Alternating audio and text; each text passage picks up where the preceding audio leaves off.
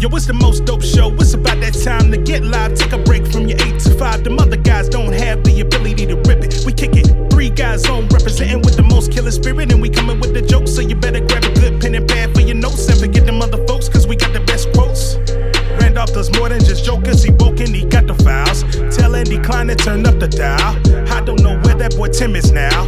Raising the daughter, he hella proud. Andy is straight up and Randolph ain't here for racist. When Tim Miller hit, that got funny as shit. The sock puppets always be there to assist. Too many to name, but they all of this shit. I guess I could try. Love me some Frankie French, Milner and Mike B. Be lit. I cannot forget about Petey and Chris. JL Cauvin with them Trump impressions. Riding Cameron coming from the black guy who tips. That's a whole damn nation, so they always near. Pop, pop, bang, bang. Getting green, romaine. 3 guys on sock puppet nation, gang, gang. Yeah. What up, Dominic? Puerto Rico, Suave. I know you thought I forgot about you, but I ain't gonna get about you, bro. Yeah. Yeah. Puerto Rico, Puerto Rico, Suave. Hey, what's happening, everybody? It's Randolph Terrence. I'm Andy Klein. Listen, we got 2 returning champions special guests with us, so we're doing the all-purpose 4 guys on today. Did I say all-purpose? Well, I would say all-encompassing. The formerly unheard of, but now we do it all the time with these Zoom casts. So we got 4 guys on. It's all pickles today. So from across the pond, we have one of our returning champs. We haven't seen him in a long time, but the ladies know him. They love him. The English Bay. Give it to him. I mean, what an honor to be back. Chris Milner. It's 3 years, probably 3 years since I've been on. We Skyped you in like a year ago. Skyped you in about a year ago. Yeah, that's true. Just to that get was your the rundown. highest rated episode with. I think you had just got there to England. Yeah, I don't know if Jess, you had been there for a minute and we were checking in with you. Sad times, happy times now. So it's going to be much more upbeat. There we go. And also, we have our legal counsel, the original legal counsel of the 3 Guys On podcast. Somebody who graced our podcast with his Trump impression way before anybody else was down with it. We had it.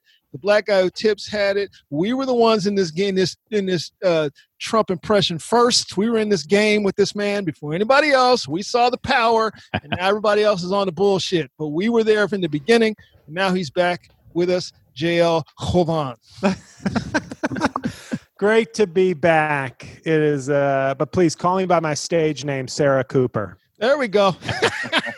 We never had her on. We've never had her on the podcast. We haven't had her on the podcast. Does she talk? I've never heard her voice. She hosted Jimmy Kimmel last week. I didn't watch. Per some of the people working behind the scenes for me, that's the only time I will discuss this at all throughout the show. No, I'm kidding. But no, I respect all forms of humor equally. I think we're all great people just trying to make the world a better place. Yes, I bet my stand-up comedy balls, they're trying to neuter them.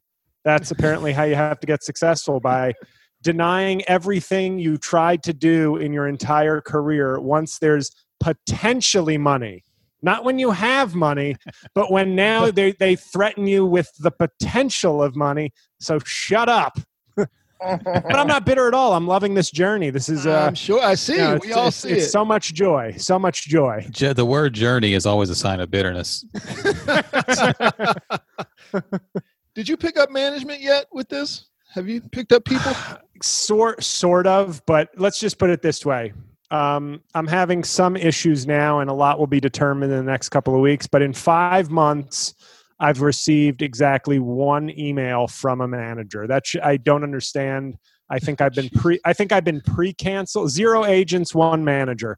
I think I've been pre-canceled. You know how they pre-approve people for credit cards? I think my career was pre-canceled. You're eligible to be canceled. yeah, like they were like, oh, well, we know JL is eventually going to get canceled. Yeah. Why don't we just speed this process up and get you right in there? Why don't you just start your career with an apology, JL? Man, when I saw that she had, first of all, she was on the list of 10 comedians to watch? Variety. Yep.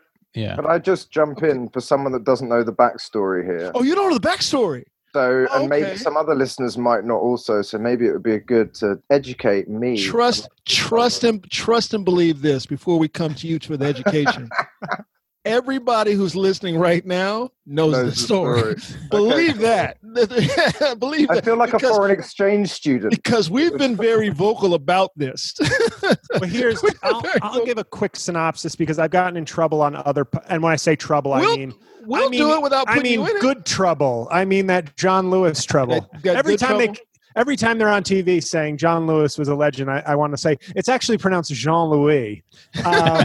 But I would just, because I've had some very intense defenders, and then all of a sudden I'm getting the tweets going, why are you dragging her? Here's the thing. I do a Trump impression. I've been doing it for 6 years. I went viral in March. It has changed my career, a career that was basically on life support at best. Now it seems like I have a rejuvenated career. I'm making some money on some quarantine-approved methods. And a month after I did that, the famous Sarah Cooper did a lip sync video, which, I thought I kept joking with people saying, I don't know how this is going to get derailed for me. I just know it is. And stupid me, I never saw TikTok lip sync videos being the thing that would then totally sort of eclipse the momentum I had. And even worse, it became not just a thing of like, hey, she's doing a thing, good for her, people like her, she's very popular.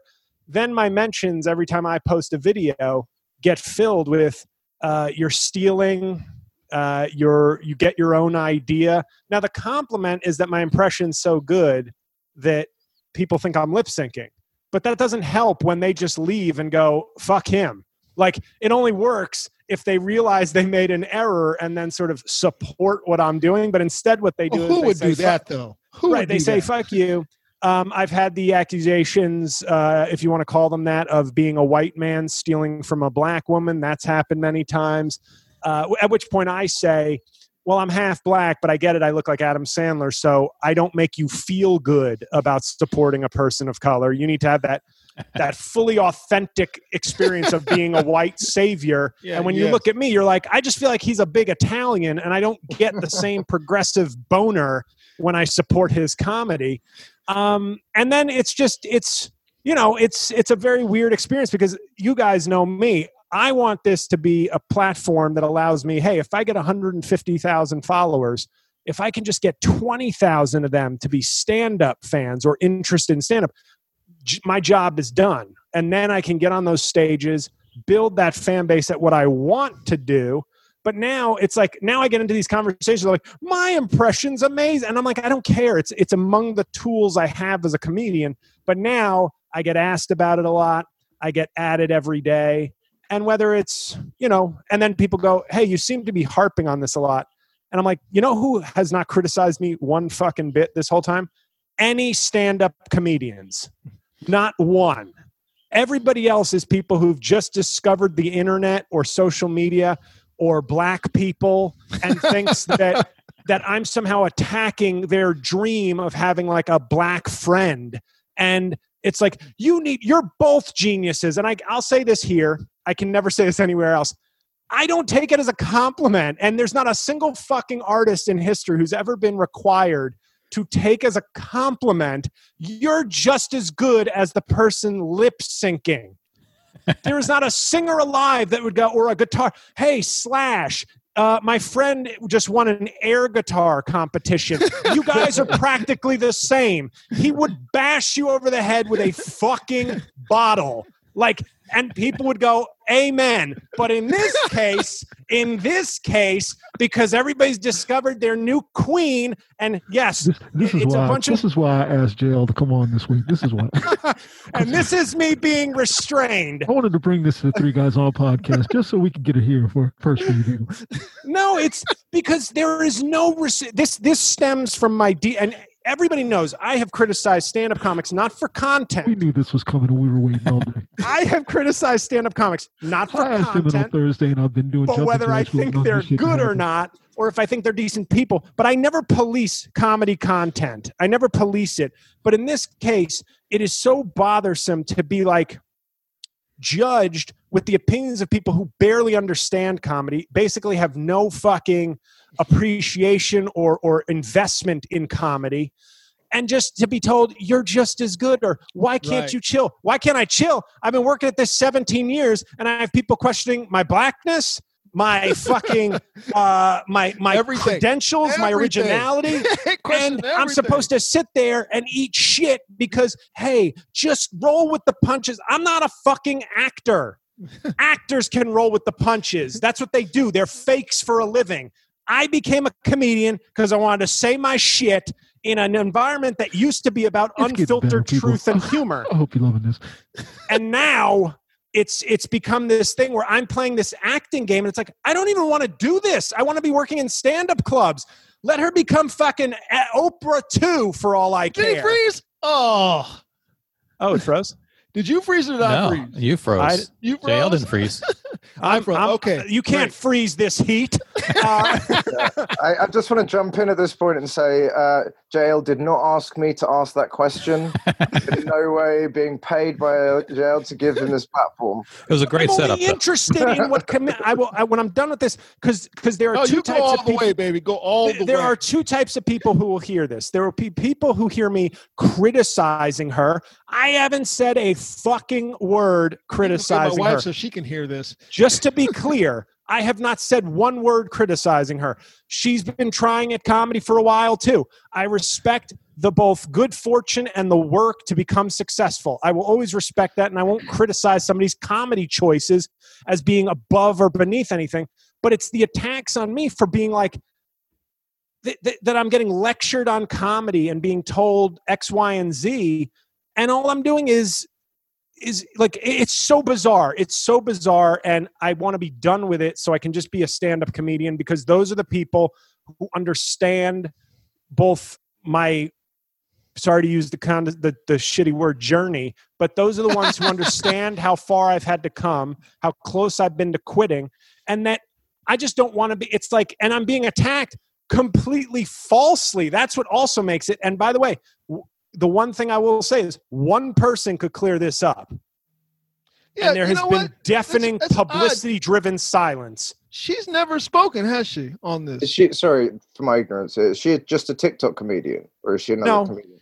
She's done stand-up, but I didn't know anything. I stay out of the loop now. Now I'm out of comedy. I don't keep up. Sorry. Yeah, I didn't know anything about her before this either, but kind of checking up on her now, she was kind of a I don't want to say, I'm going to say Did open become mic. Famous through TikTok. I'm going to say open mic, but that's going to sound like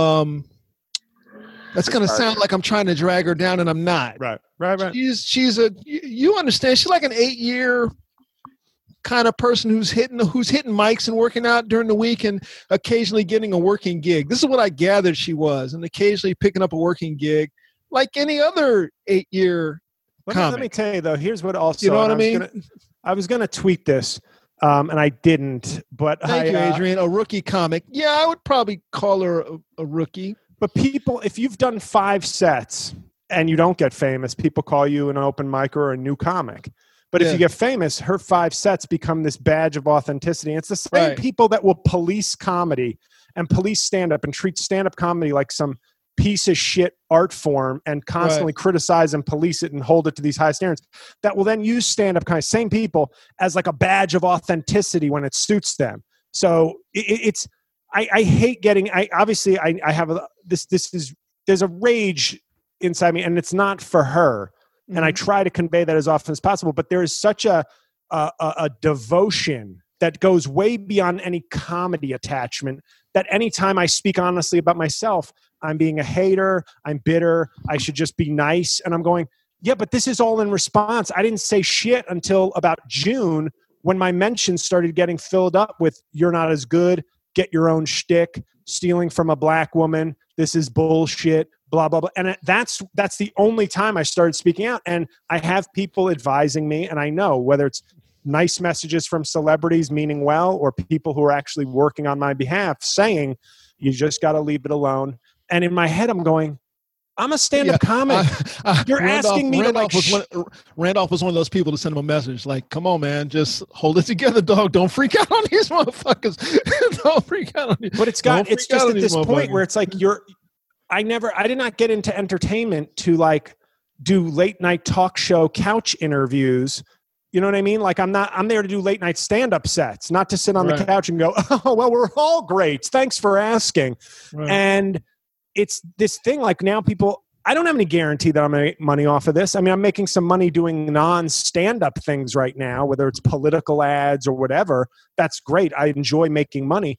But this has not moved the needle. I haven't gotten one stand-up booking. I haven't gotten one booking agent. I haven't gotten one gig off of this. So it's this idea of like, just shut your mouth, eat the shit, and then hope that everything turns out nice. And I go, I've been in this 17 years. It almost never turns out nice. So you're asking me. The hope goes away in year 3.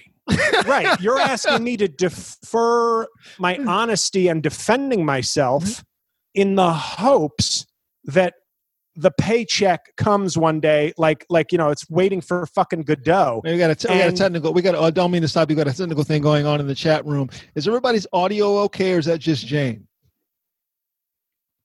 I think it might just be Jane. Okay, so Dominic says, okay, everybody else is fine. Wow, it's you, snitching baby. All over the place. Well, hold on. Someone else. Asia says I can't really hear either. Interest. Maybe back out, come back in. I don't know, but it's okay. Yeah, refresh. See what happens. I'm just saying. I'm just stopping because I don't want it to bleed into this heat that JL is bringing to everybody else. I love the way, by the way, that Chris is just sitting back, taking it in. I'm chilling. Like this is so watching me self-immolate like a monk during the Vietnam War. But you know what? I'm kind of like watching television whilst being on it. I don't think yourself. You're in an episode of The Love Boat. Yeah, at the bar. A couple of beers and a spliff. I'm sitting here. This is very transcendental. It's crazy. It's like very interactive entertainment. I don't think. I'm annoyed that I stopped you now. I'm like, oh, why did I do that? Shit, I should have let the television keep talking. I don't think there's anything wrong with how you're feeling. People will try to police that. I look at it like when it first started. You know, when you first, I think was it Richard Marx? Was he the first person to really retweet? He was one of the first ones. Yeah. Okay, so when it started, I remember thinking, oh, okay, well, here we go. This is finally everybody's going to catch up, and here we go. Here it is. You know, and then you were on Stern, and you know, I was like, yeah, exactly. And that's when I heard of this girl. Now, maybe I'm not plugged in. I'm fucking 50. I'm not plugged into the TikTok world. It wouldn't even occur to me to look at this. It's dead. Yeah, it wouldn't even occur to me to think about looking at this girl. And I'm not a 50-year-old white mother in suburbia who's putting her own videos up. So it wouldn't even occur to me. And that's when I heard about her. I was like, well, what the fuck is this? And why are people like, how does no one not say, I know I'm not trying to set you off again, JL, but how does no one not see doing my breathing exercises that it's not even remotely close to what you're doing? My wife and I were talking about this because my wife is a big fan of JL and blah, blah, blah, blah, blah. Not so much your daughter, though. Well, no, she fucking hates your ass. She's like, he's not even black, Daddy. She said that about you. Wow. Wow. Wow. She's gonna lean into the camera right now and say, Sarah Cooper rules, and then just run out. She's a member of the coop for sure. She is a member of the coop. The chicken. The thing is that you can't do anything with what Sarah Cooper's doing other than show videos. You see what I mean? Right. You've been on Stern. We could bring you on and do interviews. You can do all kinds of shit with it. You can't do anything with her other than, hey, look at this little cute TikTok video. But that's not, I mean, the way the industry, quote unquote, works is right. It's not saying we want to take this thing you do and just have you do this over and over again. It's right. We think you're marketable. Right. And if they find her marketable, they'll find things for her to do. It's not about, this is just the thing that gets the spotlight on her. But her Netflix special isn't going to be her lip syncing Trump the whole time. Right. But what I'm saying is I find what JL doing to be more marketable because it's more faceted. Facetitties.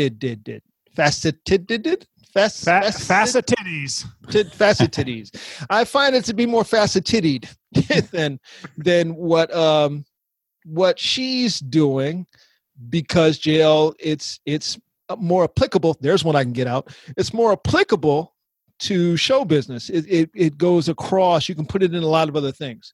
And I've tried to like over the course of this, 5-month period, I've probably integrated like 9 to 12 other impressions just into the Trump videos, and then tried to steer people, hey, check out the stand-up albums. And my favorite is when a few people say, oh man, I listened to this album or that album, loved it. And I go, good, now that's a real fan. Right. I treat this as just an ad for what I do, but for people not to get it, and I can't stress this enough, for people to attack, like real comedy fans don't attack other comedians unless they have done something to like if I say Joe Rogan sucks, his fans will attack me. But if I do a podcast, Joe Rogan fans aren't just going to randomly write to me and be like, dude, why are you even doing a podcast? Rogan dominates this thing. Right. Whereas somehow with these new bored COVID progressive moms that, they should, moms against Cauvin. It should be like a new group, a new like marching group. You Cauvin 19? Yeah. Cauvin 19. They get in my mentions, and it's like it's like they're so desperate to be some kind of hero that they're so removed from comedy that's like it never enters their mind. Like, you're aware that before April 2020, comics did impressions, right? Like, why is this all of a sudden people have forgotten what this is? Right. And, but the thing I have to do is just be, suppress every instinct I have as a comedian, because, apparently I'm not competing for stand-up comedy gigs. I'm competing to be a social media influencer now, which is like the problem is, and the problem that you ran smack into and I ran to, well, Chris is out of this conversation now. You left the world, and good. We'll come to you in a second, buddy. You got out. The problem that you're faced with and us is that stand-up is at a complete standstill. But I don't even know if it's so much standstill. I keep wanting to have Dr. Bambi on to talk about where she feels, because she's a critic who covers television and stuff like that, is where she feels television, just entertainment, is going to go, because for the last 4 months there is no stand-up. We can't do it. Right. And that I think is the big problem that in your case you're having, is that there is no stand-up to be done. There's nothing to be done. So I have to make this audience happy, and keep them, but they're so far removed that, and I get people who defend. But your skill set doesn't apply to this. Is situational, maybe to this situation, and what she's doing. Quick little short, flashes of TikTok might apply better to the situation. I don't know. But my videos did blow up. Yes, they did. Because your videos aren't that long either. The videos are fine, but you want to turn it into stand-up and stuff, and there is no stand-up to be had. Right. And then, but I don't know. I'm just so, it's really exhausting and annoying, because I just feel like there's so little respect for stand-up comedy now that it's, like I said, it's the easiest thing for people outside to judge and condemn, and yet they still want to use that label to define somebody because it sounds better than influencer. If you can call them a stand-up comic, it lends like some sort of almost street cred to their comedy portfolio, even if it's very unearned. You ready to blow your head up even harder? I heard that her Netflix special is going to be sketches, and she's bringing people in to do sketches and stuff like that. No, I know, and it's, that's damn it! I was hoping I was going to set you off again. Oh no! It's she's been backstage the whole time. Yeah. It's exhausting. It's just, I wondered. I joked with people, but I just thought the arc of my career bends towards failure. And I remember when I started blowing up, I found it kind of overwhelming. And I remember saying to a couple of friends, I just said, I'm not ready yet to celebrate, because I don't know how this is going to turn south. And I'll admit, I never saw this coming. I never saw people forgetting that impressions are a thing, and that original content and writing is sort of valued, and that being a veteran stand-up comic is offers you a perspective and experience that maybe makes you, the equivalent of maybe like a PhD in humor, that maybe you shouldn't be lectured to or sent hundreds of sketch submissions by strangers every week saying you should do this. Like, that's the genius, I guess, of lip sync, is nobody can correct your impression. Nobody can offer you writing because you're not doing either. Mm-hmm. So, it's like that thinking gif on social media where it's like, can't get corrected if you're not making anything. No one's punching up the jokes on her. Right. Nobody's got. I wish I could just get 48,000 comments saying genius after I do, but instead I get writing suggestions. I get told you should do the makeup, followed by a makeup video and 8 people saying ditch the makeup, you don't need it. And I'm going, these are all free, you fucking assholes, and I'm really good at it. And by the way, even but I'm not mad through this whole thing. Through everything we've talked about right now, through everything you've been through before, to your credit, I don't know if it's to your, I don't know, it's tough to just expect people to be decent, but you've never said anything about her. You've never said anything at all about her or the work that she does. Like, somebody texted me when it was announced that she was on that list, because I was very proud of the fact that Frankie was on that 10, as well as Janelle, by the way. Yeah.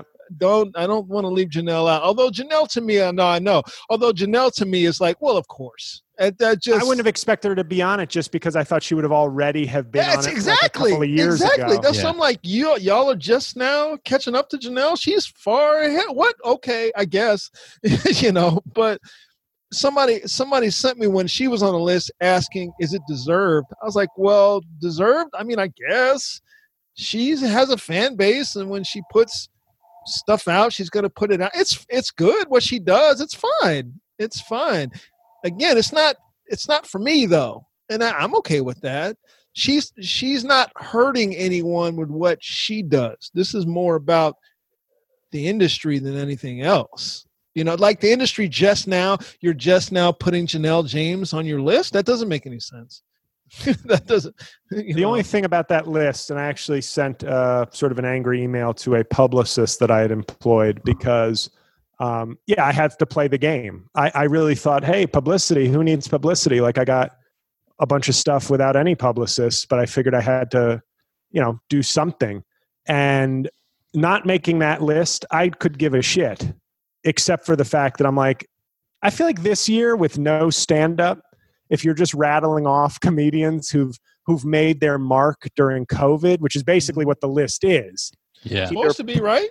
And it's either pre-picked people who have already just established their name, but there were several comics on there who've emerged during this period. To not make the top 10 for that Milner's on too. Felt weird, because I just was like, I feel like some of you probably heard of me. Like, why was, and I don't, like, it's not that list would have done anything, although Montreal Just for Laughs is a real credit and some exposure. So I just, I care about headlining comedy clubs in 2021. That's it for me. But it doesn't mean that I want to sit here and endure cheap shots and stupidity from random people who've, I feel like Nathan Jessup in A Few Good Men. You ever pick up a mic? You ever stand on stage? You ever pick up a mic?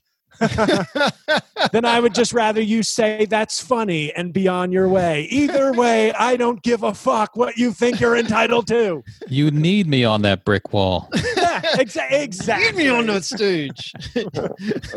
Well, JL, if it means anything, I too was also surprised I didn't make the list. Yeah, there you go. Having not done comedy for 4 years. That was surprising to all of us. That would have been really annoying. Let me just say shout out to, before we come to you, because we're coming to you now. Shout out to Frank. This is what I get for being close to her from you guys. I call her Frank's. Shout out to Frank. That's what I calls her. Shout out to Frank. She texted me like Thursday morning, she was like, I made the top 10 comics to watch. I was like, well, of course you did. I'm not surprised about that, but how did that happen? And she was like, I don't know. Her and her management have parted ways because of the COVID. So she's like, I don't know. I don't know. I'm like, well, that NBC credit had to have been worth notice. Well, yeah, and then stand up, right? When the COVID started, she kind of went to work looking for things to do. You know what I mean? Like every other comic should have. We went to work all kind of looking for things to do. Unless you already have a podcast or something that you're established and already doing, you had to go find something else. So she put her shows together, and it worked. And on top of that, she's funny. And on top of that, everything else. You know what I mean? But when I saw that young lady's name on the list, at first, it's a twofold reaction. I was like, why is she on the list? And then the other part of me was like, well, of course she's on the list. You know what I mean? Like, why is she on the list? Of course she's on the list. She's one of the biggest, most famous names in entertainment this year. Like, she trends on Twitter once a week for something. Right. So once again, I hate having what I think this even annoys me. It's like explaining jokes, which is something I've had to do now. Like, this is just such an easy test. When I told a joke when Lane Bryant on Twitter, when Lane Bryant went bankrupt, I wrote, Lane Bryant has filed chapter 12 to 24 bankruptcy. And oh my God, the mentions, take this. I always love the take this down. from a stranger, like, who are you? Take this down. You don't give a shit. And like, this is fat shaming. This is disgusting. No, it's not. I was a fan of yours, and I'm like, then please go. Like, you really aren't a fan of mine. You like voices. You're not a fucking comedy fan. Go away. But it's just, you start to see shit like that, and I don't even know where I was fucking going with that rant. I'm just so because I just want to be a fucking comedian. I just want to. This is why we brought it to you guys, because we knew it was going to be like this. How many words have you muted on Twitter, or have you done that yet? Well, it didn't work when I tried to mute some words, because then all I saw in my mentions was that I was mentioned in hundreds of tweets where you muted that word or phrase. Right. And I was like, well, let's just see what that is. And then I was just like, you know what? I'm taking whichever pill in the Matrix allows me to see how shitty the real world is. Yeah. That's it. I'm taking that, and I'm going to see what these people are saying, because when somebody, and I've said this on my own podcast before, and when everybody knows I'm very vocal about my frustrations with the business, my frustrations with my own careers, the hits and misses, and the close but never getting there. Sometimes all you have in your career is your integrity. For many years, you go, well, I'm doing it the right way. I'm a good comedian. I'm working as hard as I can, trying to make an album. That ain't enough. No. My point is, I know it's not enough, but sometimes that's all you have. And then in like month 3 of you getting some respect, when every 9th mention is calling you a thief, and people are like, they only have 9 followers. Why are you bothering? Like, why even respond? I go, because I'm not going to have that in the fucking air. I'm not going to have tweets lingering unanswered that accuse me of being a thief. I don't care if you have 1 follower. You're not going to put that out there because I put too much work in, just because you don't know the work I've put in, and because you discovered comedy and black people in April of 2020 doesn't mean you're going to get to sit there and like put my name out there have they really discovered black people, though? Have they really discovered black people? You know, I've learned you don't get between a white Twitter progressive in their middle ages and their new Beyonce. That you don't do that. You will catch farmers market heat. Oh, let's shift the focus off the rage for a second. What's up, English Bay? Man, how have you been? By the way, the chat room is wondering how long before that vase over your shoulder goes up against the wall. I saw Keith write that. Those are my girlfriend's birthday flowers, so I can't. I have to respect that. But yeah, I do like this. This is turning into like a what up with that on SNL, where you keep going to English Bay and they're like, oh, but one other thing. And then we're going to get to like 2 hours. And it's like, well, that's the show. Thanks for sitting there, Chris. How have you been though, Chris, over this? And I'm a pivot away. Well, how have you been over there, man? Because like I said, we did do that. We did have a talk with you where you laid down. Yeah, less angry than JL for sure. 100% less angry. Well, you know what? It was less angry because you were really focused on finding your way. Well, yeah, finding your way and finding some weed in your life in the next hour. So, right. I mean, that's generally a concern of mine and has been for 20 years. But I mean, the last 2 years has been crazy. I mean, as you guys know, I mean, Andy and I were on, I did Dom's podcast with Andy and we talked about it. And that was the most recent connection I've had other than the first time we spoke, which was when I was going through, I'm assuming, a pretty crap time. Because obviously I had to leave DC in 2017 in 4 days, having lived there for 7 years. So that was a nightmare. And that the whole progress and process since then has just been about a transition to where I am now. And it's just, I heard the phrase the other day that life's like a wheel, and one day you're at the top and the next day you're at the bottom, but then you're back at the top again. And that's really been resonating with me a lot recently. Right. So is your wife working regularly now? She's doing great. Like she very much landed on her feet. She's getting a lot of recognition in London for the work she does in environmentalism. Is really. Can I ask what happened? Now it's my turn to get the backstory. Absolutely. Yeah, absolutely. So basically, I was in DC from 2011 and was doing stand up there, and obviously that's how I met Andy and Randolph. And doing well from what I could see, just on the outside looking, doing well.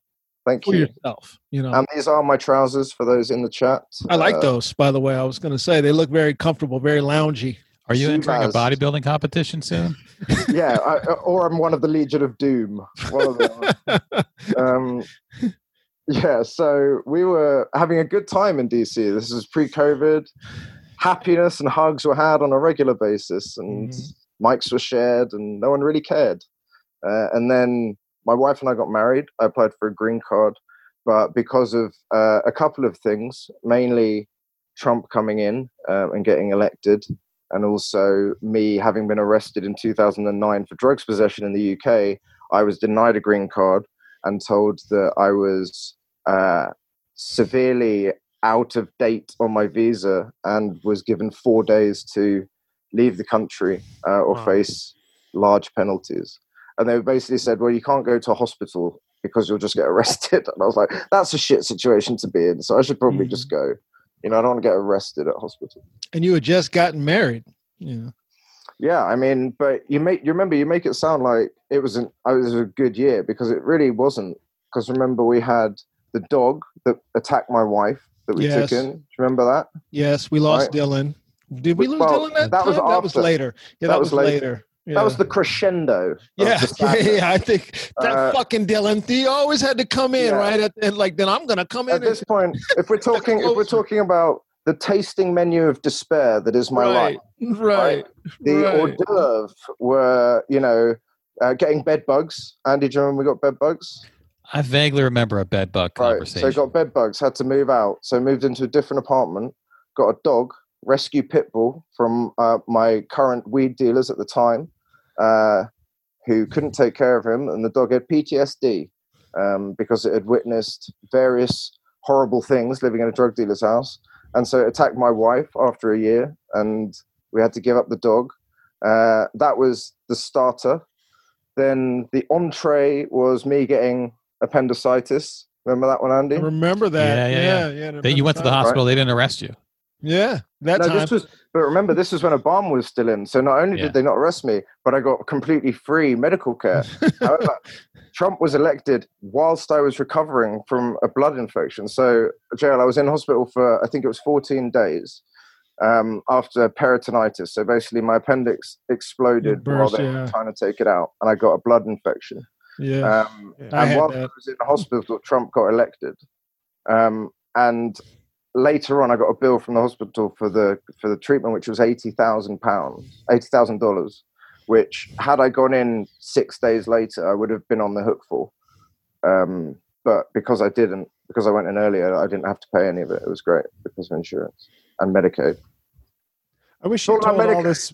If you told all this, if they had led with you, I think I was set up. If they had led with you, there's no way I could have been so righteously angry about like mean tweets I get. I definitely would have been like, well, do you see now why I started with you? I know what the fuck I'm doing. This isn't even done yet, by the way. Yeah. What the fuck I'm doing? So Andy's right. So we're kind of on the fish course at the moment. So then the entree to the meat. the entree was the visa refusal, having to leave the country, and then not being allowed to have my wife join me because of the fact that I'd worked as a comedian for so long that it didn't qualify her to join me as my partner because I hadn't worked in England for long enough to allow that to happen. So I had to get a job away from comedy, back in hospitality, which is something I hated and had done for years, and left to do comedy, and was so happy to end up leaving it. I had to go back to it in order to get my wife back. So I was away from home being the States. Had to move back in with my parents at 35, which they loved, obviously. That was a really good situation for all of us, having them thinking they'd never see me and my sister again, downgrading to a much smaller apartment, and then having a very angry, depressed 35-year-old son back in, just cleaning out the fridge every night. I was getting high and then just going and eating all the desserts. But that's like, who ate all the magnums? Like, and so that was sad. Eventually got her over, but then it was kind of like almost like she had to go through what I went through because she had a life there and she was rooted, and she had to leave not because of a choice, because of duty. Duty. And she took those vows, man. She's not, yeah, exactly. She's in it till the end. She's coming. She's lucky I've got a nice place. Yeah, you need me on that wall. Yeah. But no, I mean, credit to her. She did come over. And so now we've got to that point where, we went through all that. We've recovered. Oh, and ladies in the chat room, he's married to a black woman. Watch the chat room blow up. Watch the chat room blow up. Yeah, a black scientist. Yeah. So who's also she's doing so much. She's really spread her wings out here because she's, I guess, freer from an expectation. I found that when I moved to the States, it's like you can really leave behind the person that you were where you grew up when you go somewhere else, because no one knows you. No one has any expectation of you. They can meet the person that you are then, rather than judging you by everything that you had been before that point. Mm-hmm. And so in a way, moving to a different country can really, in some ways, as though it can be a really difficult break, give you the freedom that you need to do what you want. Because I never would have had the balls to do comedy in the UK just because I'd be afraid like one of my childhood bullies would be in the audience and then just be like, wah! I'd be like, oh no, I'm dying. But in the States, I didn't care. And I also was kind of protected by the act. That's that happens here a lot, where people will, you'll grow up, you'll have a shitty experience in your little hometown, shitty experience in high school. You go away to college in whole another town, maybe another state. Perfect example. You reinvent yourself. You show back up to your high school reunion with big tits, and everybody's like, "Yeah." You move away. You leave college. You get you go to a nice city. You start working there, and then you go back home, and you're like, "Holy shit, you piece of..." And there's always that piece of shit who used to fuck with you, who stayed there, who became exactly what you thought they would become. Yeah. I remember a point in the height of my depression and anger and mourning, really, because like me and Andy talked about it, I was going through grief, basically, of like loss, of losing a whole life, like 4 days, see you later. And at one point I just remember having like yelling at my dad, just like, I needed to go 6,000 miles away from this to truly be myself. It's so dramatic. But you know what? You say dramatic, and we're comics and we make jokes about stuff like that. But that's not dramatic. That's the truth. It's not even so much the 6,000 miles. You could have went fucking 10 miles up the road. It was the fact that you were in a new environment. You were able to find who you are, and or at least find the freedom to become whoever it is you want to be. You know what I mean? You came back with a whole new mindset, a black ass wife. Are you kidding me? You never would have found your wife there. I mean, you know what I'm saying? You came back as I'd be married to Nanny McPhee, living in a thatched cottage, like raising chickens. You came back as a different person, and there's something to be said for that. That's a question. So when you went back to London, and you first of all were back with your family, but also reconnecting with maybe old friends, did they notice that you had changed? Were they like, man, you're different, man? Something's not the same. Well, here's the thing. So I only had a couple of close friends in the UK. I was always kind of like that outcast guy at school that never really was in with any particular clique, but kind of hung out with a few because I had. A school shooter. That's what we call that in the United States. Exactly. School shooter or comedian. One of the I just wasn't given the in England they're stabbers. Spread my wings. I did actually wear a trench coat. It was honestly. You wore a trench coat to school? But that's the thing, exactly. So here's the thing. Let me explain this. The multifaceted diamond that was Chris as like someone at school. So I was an academic scholar and also an art scholar, right? But I didn't want to be a nerd or an artist. So I had to do those things, but I also played sport. So I was also captain of athletics, was London high jump champion, and played first 15 rugby. I also did graffiti. And you should have on paper, just with what you just said, you should have been a very popular person in your hometown. No. Just on paper, you should have had, first of all, every dude should have loved you, and panties should have just been thrown at you. Right, but here's the thing. And you're good looking too. Fuck you, man. Randolph, you're wrong on so many levels, and I'm going to address them one by one. Yes, please give it to me. And you're good looking too. Come on. I was just saying, as you list them, it sounds like I was like that A-class jock. Right? Yeah. But here's the thing. I got bullied mercilessly and had no friends. The only two friends I had in school were two guys whose nicknames were Blob and Monkey. Right? That was what the whole school called them. Did you have a nickname? Yes. I'll get to that, Andy. Okay. My nickname was Toupee. Right? And the reason it was Toupee was because once when I was 13, I went to a hairdresser, got a bowl cut that was a half-inch higher on one side than the other. And it looked like someone had put a toupee on my head and just skewed it. We've all been through that. The bad haircut. We've all been through it. No, but it got worse than that because I had really sticking out buck teeth. And there was a character in a British series called Red Dwarf called Dwayne Dibley, right? And you can Google it now if you want, but that was my second nickname. And you'll see it's arguably much, much more insulting than toupee. So, Dwayne, what's it called? I gotta. I'm looking it up. I'll screen share it. Toupee could be changed to like a rap name though later in life, like just the number 2 and then pay. Yeah, you can say what you want, JL. Wait till you see Dwayne Dibley. I'm not even gonna front, right? There's no way I'm gonna share the screen. That being your nickname, because everyone knew who Dwayne Dibley was. Oh man, that's hard. Yeah, there it is. Man. Like looking in a mirror. That's harsh, dude. Right? Wow. He was on Red Dwarf? Lots of memories coming back now. Yeah. He was a spin-off character of Cats. Okay. And yeah, it was that stuck. That's harsh. That nickname stuck for a while, not gonna lie. But then I changed my hair to the hair that Aaron Rodgers had when he got drafted. That greased quiff. Right. And that was my go-to then. Got braces. Are those his natural teeth? What the fuck is going on in the UK? No. Take care of teeth. Yeah, that's not doing a lot of favors for the British stereotype. No.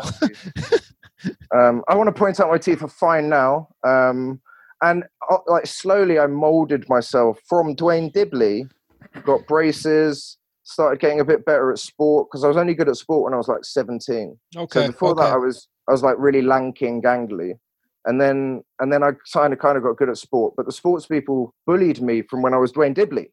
So they didn't really like me, but they had to play on the same team as me, right? The artists didn't like me because I played sport. The graffitiers and the weed smokers didn't play sport or do art. So it was kind of like if there was a Venn diagram of popularity, I was the little bit in the middle that was really unpopular. But so every group that you joined didn't like you because you were in the other group. Kind of, yeah. Right. Kind of. Right. The only reason I got in the cool group in the first place was because I started going out with a girl who was in that group. So I was like cool by proxy, but I wasn't ever in on merit. Okay. Cool in-law. Yeah, that's a good way to call it. Cool, a cool in-law. Yeah. Yeah. And I mean, lots of sad memories, honestly. So yeah, so coming back is So you go away to America right. and you're able to reinvent yourself. Right, yeah. Just do what I wanted to do. Right, I ended up didn't even know I wanted to do it. I had no machinations to go out and be like, I'm gonna go do comedy. Like, didn't even think about it. It was literally an afterthought, and I did it for fun one night, and it ended up when you saw me actually. Yeah, I saw you. Right. Why did you go to America then? I was working for a hotel company that I'd been with since I left university, because my dad was like, you've got to get a job straight away. You've got to get in the workforce. You haven't got time to like figure out who you are, and you've got to earn some money, which was, good natured advice, I guess, from a parent. Every parent, man. It's really But not at the good same advice, time, but it's good. It's advice you get. It really limits you, because you have to focus on something that takes your focus away from what you might want to do. And plus the fact I was lazy, and I was like, okay, yeah, this job pays me money that pays for weed. That's good. That makes sense. So I stayed with them for like 20 years and moved around the world. So I went and opened the hotel in Barcelona for them, and then moved out to DC, where I was the banquet manager.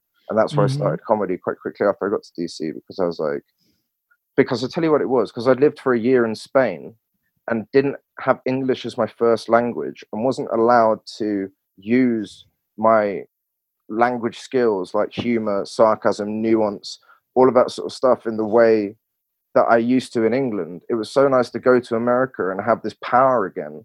And especially when you encapsulated it in the fact I sounded a bit different, you immediately got people's attention. So whatever I said, people were like, oh, this is different. And as long as I was charismatic and interesting and funny. So there's a lesson for you, JL. Get you an English accent in your repertoire. That's right. I agree. That's a lesson for you, baby. Just another 17 years. I'm gonna set you apart. New plan. My first 17-year plan failed. So now all my fans will come and go, you stole that from Chris Milner. And then you went back home. Yeah. When you get there, did you feel the sense of I don't know, plugging back in, or people trying to put you back into this? First of all, how many of your, like as Andy was saying, how many of your old people did you run up on? And did you get a sense of people trying to put you, the square peg now, back into the round hole? Or did you feel yourself, even putting yourself, the square peg back into the round hole? Not at all, because the move to America and doing comedy was the final break that I needed. Because I'll never forget my dad one day when he left after having come in over for the wedding. He said, I'm really proud of you that you followed your dream and you're doing it. Because, did you hit him with a, ain't you the one who told me?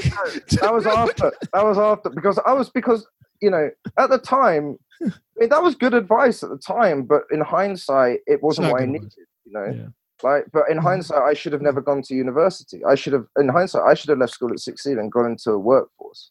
I'm just one of those people that wasn't meant for higher education. So some people are different, and you don't realize that until you're much older, that the path that you think might be the right path might not be. And you can change paths. Like I'm on a different path entirely now, and I'm happier than I've ever been. And I never would have ever thought that could have happened. I thought I had to be doing comedy to be happy. I had to be doing my passion, and I was wrong. And you had to go through a lot of fire to get there. It's a lesson for you, JL. Yeah, no, I feel like I've gone through the fire, and I have severe burns, and I'm just going to be recovering for a long time. Yeah, don't worry, man. Anything that doesn't kill you makes you stronger, except polio, obviously. Polio. Well, tuberculosis. Yeah, that's really a lot of things. Terrible phrase. But life's a wheel's a good one. You're up, then you're down. And it's taught me to not have any expectations, like you said, JL. Don't have, you end up being, and comedy really taught me this, like how Andy was saying, how you get callous to it. It's like, it does prepare you for disappointment, and also gives you the tools to laugh at that. Doesn't stop it hurting, but it makes it more manageable than I think someone that might not have done it, going through. You know who else knows a lot about that? Any black person walking the streets of the United States of America. Yeah. Any and every one. You got to laugh to keep from crying sometimes. Yeah. Not even sometimes, a lot of the time. Right, JL? A lot of the time, you got to laugh just to keep from crying. Yeah. But here's the one thing that I did realize, though. As happy as I am, something that I took for granted at the time, and something that you don't realize when you're doing it, is that hanging out with comedians, you've never laughed more in your life. You've never laughed as much as you laugh with comedians, and you just take it for granted. You take it for granted being around funny people. You take it for granted that people can riff, can fucking make you laugh. And then as soon as you get into the real world, you're like, wow, most of you motherfuckers aren't fucking funny. And they don't riff at all. No one riffs. No one riffs. You say a line, you're expecting someone else to say something, build on that, and they just go and they just look away. They don't even get what you're doing. I say so much, and then I just literally say I'm wasted to myself. And I think about that too. Is the I miss that a lot of comedians on a Saturday night standing around at the Draft House, and let's not even say comedians, just my people. Just 4 or 5 of us standing in a circle talking while some little young comic is just flitting around the edge, just, you know what I mean? Just flitting around, and it's just us just having a conversation. I really miss that, I miss the spontaneous. Right. I mean, that's the thing I just realized with COVID, like that's the thing you with the lockdown, you guys have had to, everyone has had to address, what do you miss from pre-lockdown? And I think it's equally tough for comedians because you see the same people on a more frequent basis than anyone else in any kind of industry, right? You're always trying to make each other laugh. Right. My brother in the chat room is saying he's not even a comic, and he's saying the young comics are exhausting. You better believe it. you better believe it. Yeah, but you kind of miss it, though. Yeah. What I miss is watching Andy smack him down in his Andy Klein way. That's so funny. I do it in my head a lot on social media. I miss watching you smack them down. I'll never forget, and I used to tell this story a lot on podcast. Did I make somebody cry? Is that where the story's going? It was like the first time I ever saw you do a green room briefing. Yeah.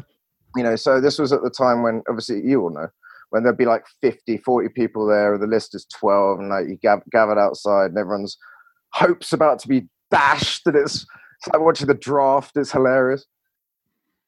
And Randolph just gets up and goes, now this is the list. If you're not on it, it's because we don't think you're funny. So what can you do about that? You can bitch and moan and complain, or you can go back and write some good jokes and come back and try and get on next week. And I was just like, yep, that about sums it up. Now, having said that, the reason why I probably said that was because Andy and myself heard of young comedians bitching about not being on the list. Definitely. That's where that came from. Oh no, don't get me wrong. I mean, Randolph's not like an evil man. That's where that would have come from. That was warranted and correct. And then Randolph did a Bobby Knight chair throw across the stage. And they always put it on me. Andy's right behind me, push me with a stick. Go get him. Go say something. Get him. I'm a good cop. You got Tim's like the enforcer, so you bring Tim in every now and again, like to really scare people. If Tim's getting angry, you're like, fucking hell. Yeah, because we always used to hear people bitching. Oh, it'd be the worst. Like, let's say we had JL featuring, right? And then JL would come over off the main stage. Hey man, you want to do it? You're gonna do a set. You're gonna do a set, right? Yeah, you're gonna do a set. Well, somebody might get bumped. Who's it gonna be? That was always the best. You know what's the most like bittersweet in retrospect story about that?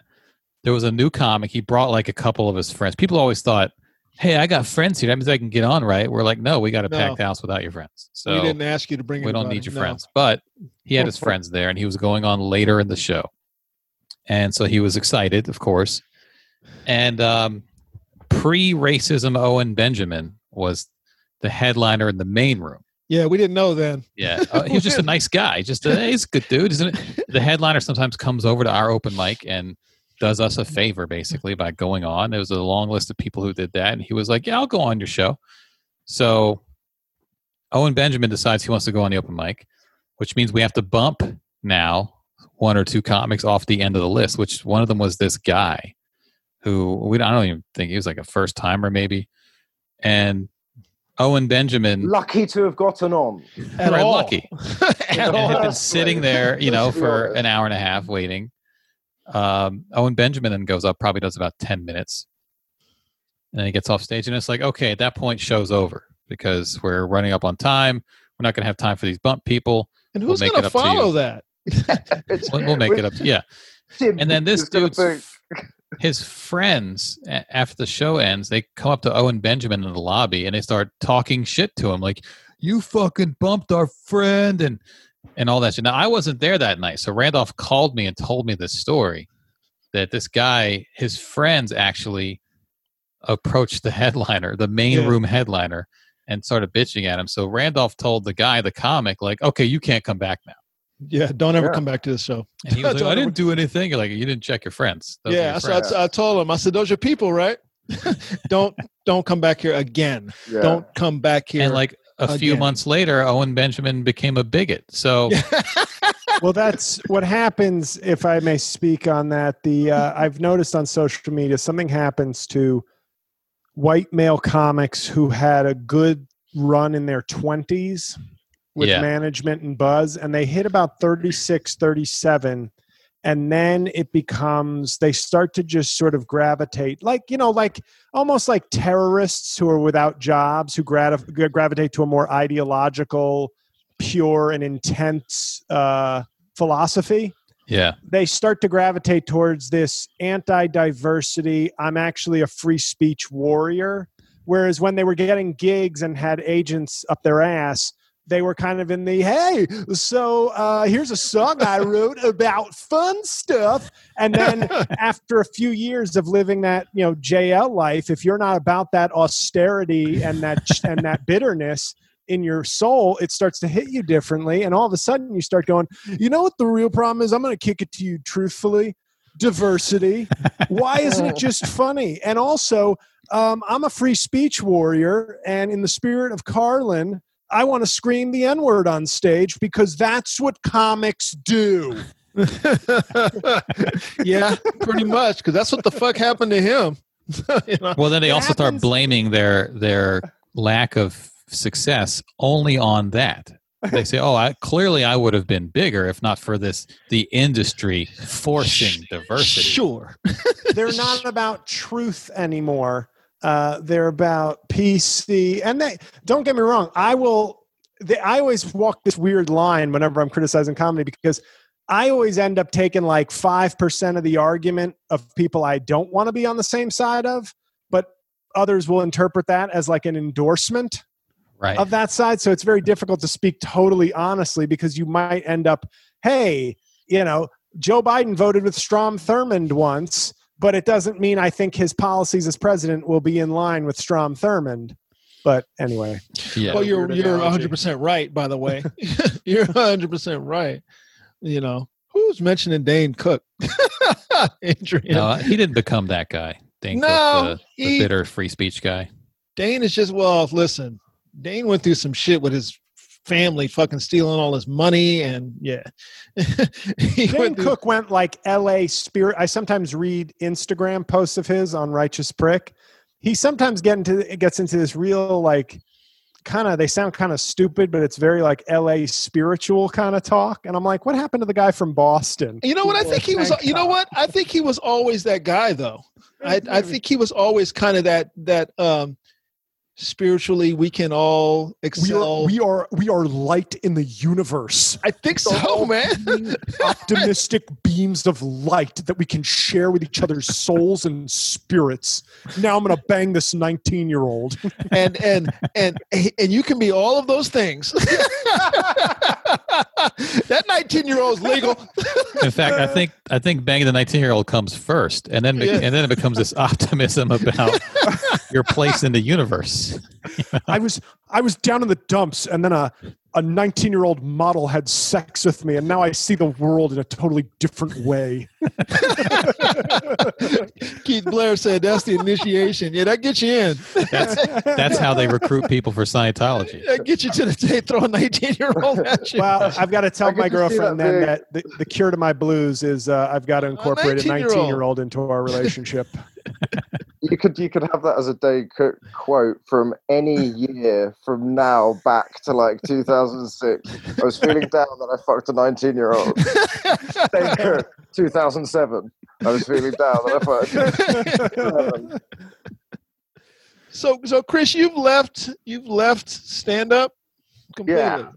Yeah, right. But here's the thing. I wouldn't say I'm never going to get back on stage again, but that was a chapter for me that was celebrated and wonderful, and for from an outsider's perspective, relatively successful. You know, by the end, I was getting on that. I was the voice of Comedy Central on Sirius. That show that things were Nikki about to happen. Glaser ended up taking off me. Yeah. And was doing some decent shows. I had my show and was getting some interest from TV about it. And then that scuppered the pitch, actually, because the pitch was scheduled, the live pitch was scheduled, and then I had to leave. So Dylan had to go up and do it on his own without me, which doesn't make any sense. You know, Yeah, he's a sidekick on that show. Yeah, he was exactly. a sidekick. He's not the lead. Just sending Robin in to deal with it. Like, doesn't even have his own transport.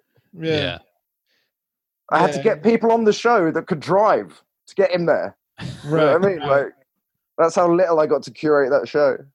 Right. So I guess the pitch wasn't successful. No, wasn't. Guess not. Yeah, it was it was the final turd on the pile of turds that was the final end of my thesis. You didn't get back into hospitality over there, did you? Well, I had to briefly to pay for to get my wife over, but then the second I could, I got out of it again. What are you in now?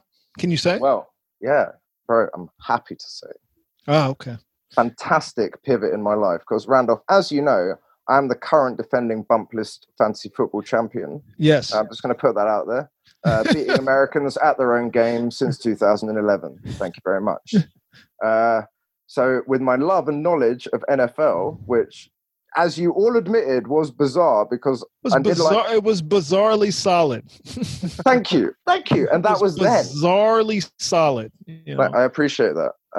And so basically now what I do is I'm a director of a company called National Vintage League, which is basically all this. So it's like reselling all vintage 90s, jerseys from sick players, starter jackets, satins, sweatshirts, tees, old, like all that old, like from when you could really hit a guy in the NFL, Back before these pussies took over, diversity. The time of one bar head guards, like that sort of epic era, huge pads, no consequences. Yeah, I mean, that the whole thing might come to screeching to a halt with this COVID, but correct.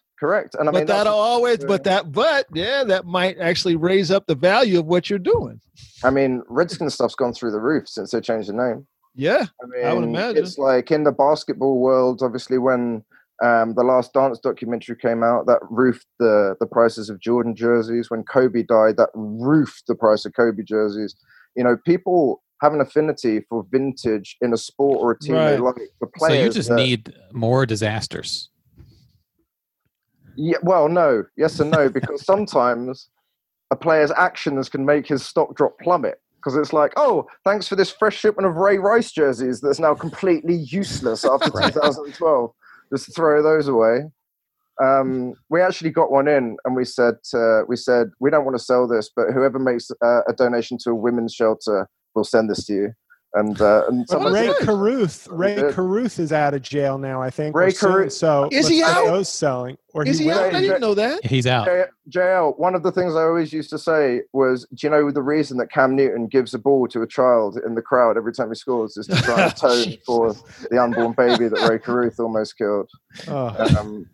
Yeah, I mean, I wasn't moaning at the joke. I was just now thinking about the actual case. Sorry, I hope you didn't feel like I was moaning at the joke. No, it's shocking. I mean, it's shocking. I didn't even realize that he was out. Oh wow! Got it like a year ago. That's crazy. But like, that's the sort of thing that can ruin the market value of my Ray Caruth stock. How do you like the job? I guess I've never been happier, honestly. Like because we're the leading global reseller and we're based out of the UK, so we're bigger than all the other American companies. So we have players follow us. We have players that get stuff off us. We ship all around the world, and we put out content as well as sell the vintage. So, and you did all this without a university degree. I actually got a university degree. Did you get a degree? I didn't know that. I have a joint honors in Hispanic studies and film studies. Oh, okay. Well, yeah. So you didn't think to go make Spanish films? You didn't think to do that? It was a waste of time and money, and then more money because I took a lot of drugs. So I just piled on. There you go. 4 years. Can't remember any of it. Didn't learn much. But I think in life you only need to learn like 3 quotes and a couple of Bible verses to basically win any situation.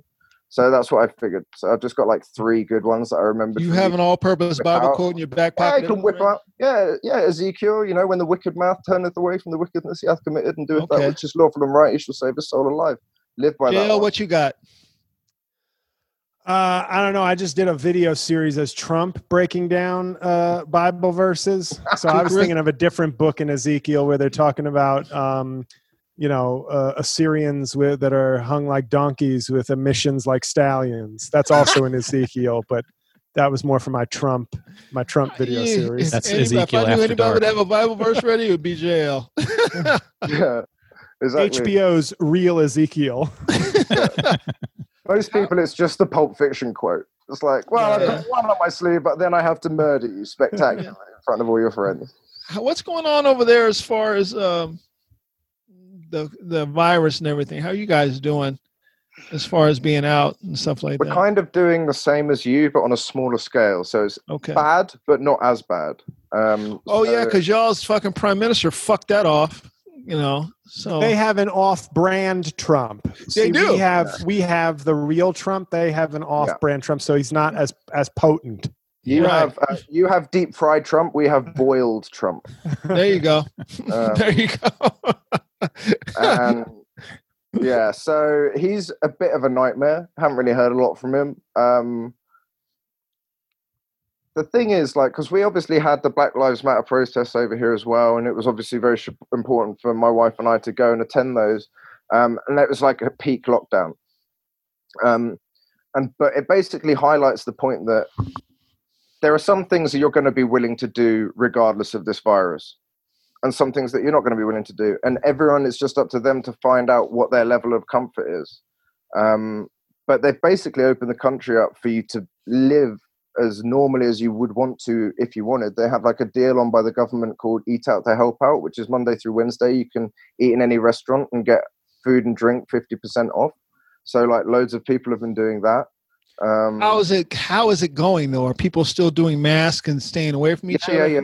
Yeah. People are still doing masks and social distancing, and you have to have all the sort of things in place if you don't want to get in trouble. But some people are staying in still. Some people are just as worried and cautious now as they were during peak lockdown, and some people are okay. I mean, I travel to work every day on the tube. I don't have a problem taking public transport. Everyone is wearing a mask. You know what it is? I think it's that everyone is wearing a mask.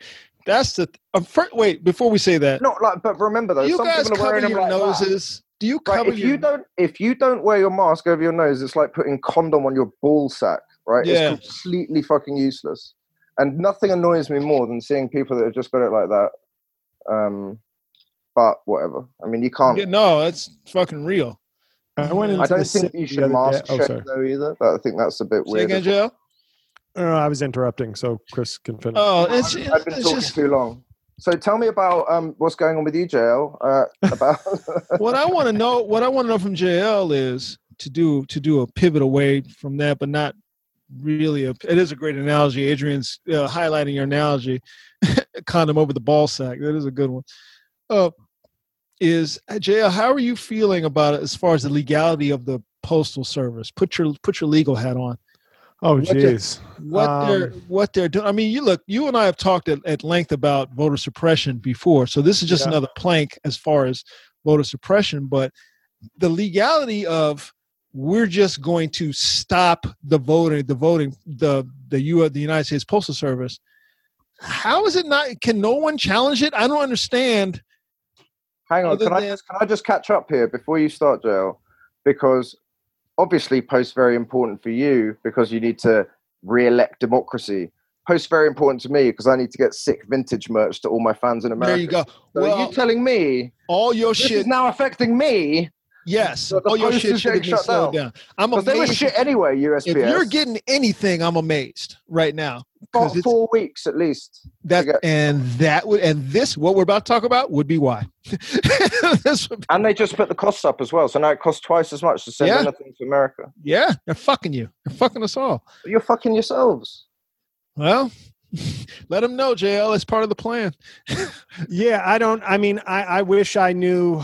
I still have to read today's paper, but obviously I know that Trump is sabotaging the Postal Service. He basically said, they always say he said the quiet part out loud. There's no quiet part with Trump anymore. He was just like, they want to do mail-in voting, and if I don't fund them, they can't do mail-in voting. like there was absolutely no subtlety whatsoever to what he said, and I think they're going to put. I think the Democrats are going to do some investigations into this. I don't know. Obviously, I mean, it's pretty clear the way I'm talking about it. I don't know the ins and outs of this. Obviously, it's morally indefensible, and I don't know if it's criminal. It has to be. It has to be some kind of. You would think. Yeah, and it's also one of those things you don't think about. You don't think about, like, well, what if the president decides to shut down the post office to win election?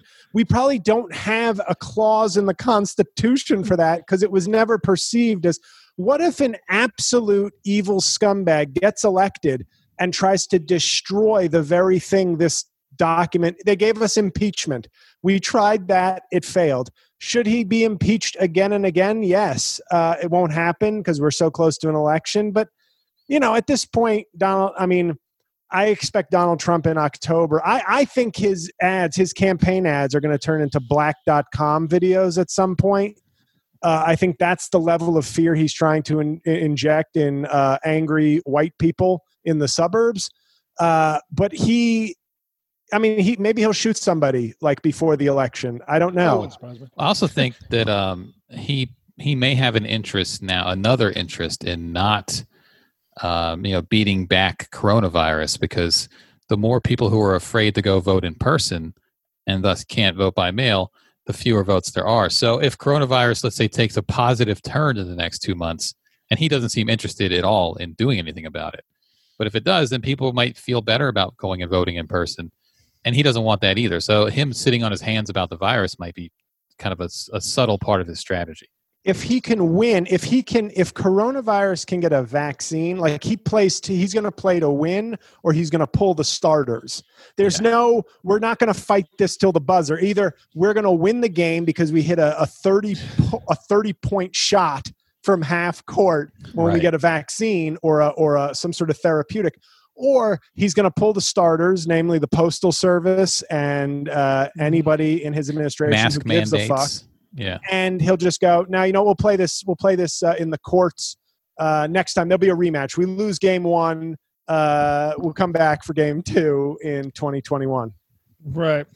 What do you think about, I would see Mike Way writes very eloquently about things online, and he was saying that he feels like, because Biden said, somebody asked Biden, are you going to go after Trump and try to do prosecuting for all the malfeasance he's done? And Biden said no, because I guess the policy is you don't go after a president. This was set by Gerald Ford after Richard Nixon. You don't try a president after they leave office. So Mike's thing is like, yeah, we shouldn't do that because it's bad for democracy. And what happens when somebody else? And my thinking on that is, listen, the laws are supposed to apply from the king to the pawn. And if you fuck it up, and we know you fucked it up, then we're coming after you. Whether you are a president, and I feel like we operate from positions of fear so much that I'm not going to go and do what I know to be the right thing because I'm afraid somebody's going to do it to me later as some sort of weird retribution. I don't give a fuck. Go get his ass. Yeah, I don't mind Joe Biden. I understand Joe Biden, whether you agree or not, has run mostly on I want to get our country back to a place of decency and norms. Right. So it's fitting that if he did decide to not federally prosecute Trump for things, it would be in keeping with how it would be consistent with the theme of his campaign. That said, I hope the Manhattan DA's office is unleashed on Trump when he gets out of office. Well, she's coming. That's the Attorney General. Cyrus Vance is the DA. They're the ones who were requesting the tax records concerning how he, and I think it might have been Ocasio-Cortez who brought this out of Michael Cohen when he testified, that it's kind of commonly known that he basically lied about how much his buildings were worth when he was selling things, and then for tax purposes would severely undervalue the worth of his properties, which is obviously very simple tax fraud and probably very easy to prove once they get all of his records. To me, he wants a charity bought a signed Tim Tebow helmet for like $200,000 and then wrote it off as a charitable deduction on his taxes. Right. They're not allowed to run a charity in New York State anymore. All these things would normally be stunning. I would love it if he were prosecuted by everybody on the fucking planet and rotted in jail. He's unquestionably the worst president in American history, but he's also there's obviously worse people just statistically. Out of the 330 million people in America, I'm sure there's somebody engaging in bestiality and pedophilia right now. Right. But he is one of our worst people. He is in the top 1% of worst human beings our country's produced. I would say I don't think anyone in the history of a country has been directly responsible for more mayhem, social unrest, deaths, population deaths, anxiety as a nation, sadness, people being having their lives destroyed. Right. That's sort of collateral damage for any presidency. I mean, that's collateral damage for everyone in the world. You're going to upset some people. But the scale. I don't know if that's the kind of thing that we can. That's not the kind of thing that we can legally take somebody down on. Although I agree with everything you just said, his presidency is an abomination. It's not even. He'll go down on something like Al Capone on hopefully like Al Capone on tax evasion. Yeah, tax evasion. Something won't be like the thing that you think he'll go down for. I think there's so much he's done. But this is it's an abomination. It's crazy. Oh, it's awful. And it's so bad for your global standing, man. Honestly, it's so sad. I don't know you guys honestly don't really care how the rest of the world views you from what I gather while I was living there. That's not true. America does care how the rest of the world views them. They say they don't. They do. That's not true. America does. Here's the thing. It only becomes we don't care when somebody from another place doesn't like us. Then it's I don't give a fuck. I don't care. That's some sour grapes bullshit. America cares a lot about how the rest of the world looks at us. Well, because we like being seen as the leaders. Here's what I say exactly. You're very good at controlling the narrative of how the rest of the world sees America, because no country's had a greater influence on popular culture than America since the 80s, right? MTV, people wanting to wear jeans, rap, everything that's come out of America. America took over the world, right, in the latter part of the 20th century. And media, most importantly, media. So you mastered media and the art of giving people what you want them to see. And that happens on a very local level in America, to a global level, to what the rest of the world sees of America. Because you ask anyone around the world, what do you think of when you think of America? They're going to say one of three things: Hollywood, New York, or Washington, D.C. They forget about everything else. And so the three things that shocked me when I moved to America straight out of the gate was how much you guys love the military, and that how front and center the military is in public consciousness and appreciation, and by that token, patriotism. So any patriotism is fervent, right? To the point of it's almost impossible to criticize America without being called I'd say a brand of patriotism. That's sort of military might. You know what I mean? Because I don't think when the president is a traitor, and that doesn't get your patriotism up, it's a one-sided sort of patriotism. It's not really about it's sort of about might. It's I think the loyalty is to strength and might, not necessarily to values and true loyalty. Okay, here's the thing, right? So first night I was in America, I was watching television, and 3 commercials went on back to back. Well, two actually. One was for some sort of a drug, like some sort of I don't know, like a quit smoking drug or something. And you had to read all the dangers of the drug afterwards out loud. Like, you have to do that in America. They don't have to do that anywhere else. So it was so bizarre for me to hear that like, this may make you want to kill yourself. If it makes you want to kill yourself, please stop taking it. I was like, why would you even consider Please don't kill yourself. taking anything that like would make you be suicidal? Do you know what I'm talking about? Absolutely. Right. So that's bizarre. The next commercial was for Budweiser, and it was Budweiser, proud sponsor of the US military. And I was like, what? Yeah. How does that make sense? It's the official beer of jarheads. Budweiser. I was floored, right? Because I was so new. Not a pussy craft beer. Yeah, exactly. No mead. Fucking, who do you think we are? 4th century minstrels? No, we're drinking Budweiser. Yeah. Yeah. And the main thing was the amount of shootings, right? So no one outside of the US hears about the amount of shootings that there are. And I'm talking about mass shootings. The amount of times there's multiple people killed in a shooting. It's daily, right? And you guys don't realize how weird that is because you're numb to it now. But every single one of those in any other country would be a tragedy. But for you guys, it's completely normal. And no one knows about it. It's like your dirty little secret. Right. Oh, it's not. I don't talk about that. I don't it's even like think the it's a secret ugly cousin anymore. it's like the ugly cousin in the attic. It's like, I don't even think it's. I don't think it's a secret anymore. I think it's out now. Well, I think it's almost like, coronavirus deaths 1,000 a day. It's just a number. It doesn't even register anymore. It's just like but I want to go to the store. Right.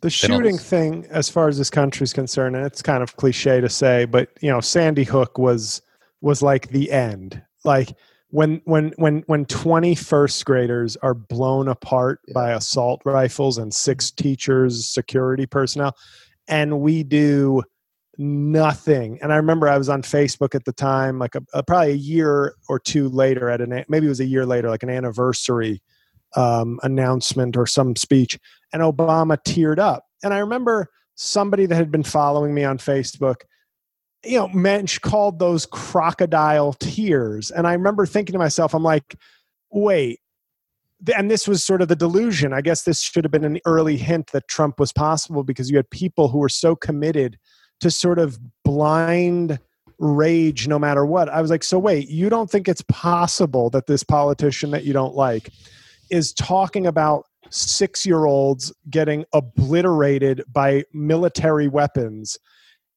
and he might be upset about that? Like, your instinct is to go, yeah, right, Obama.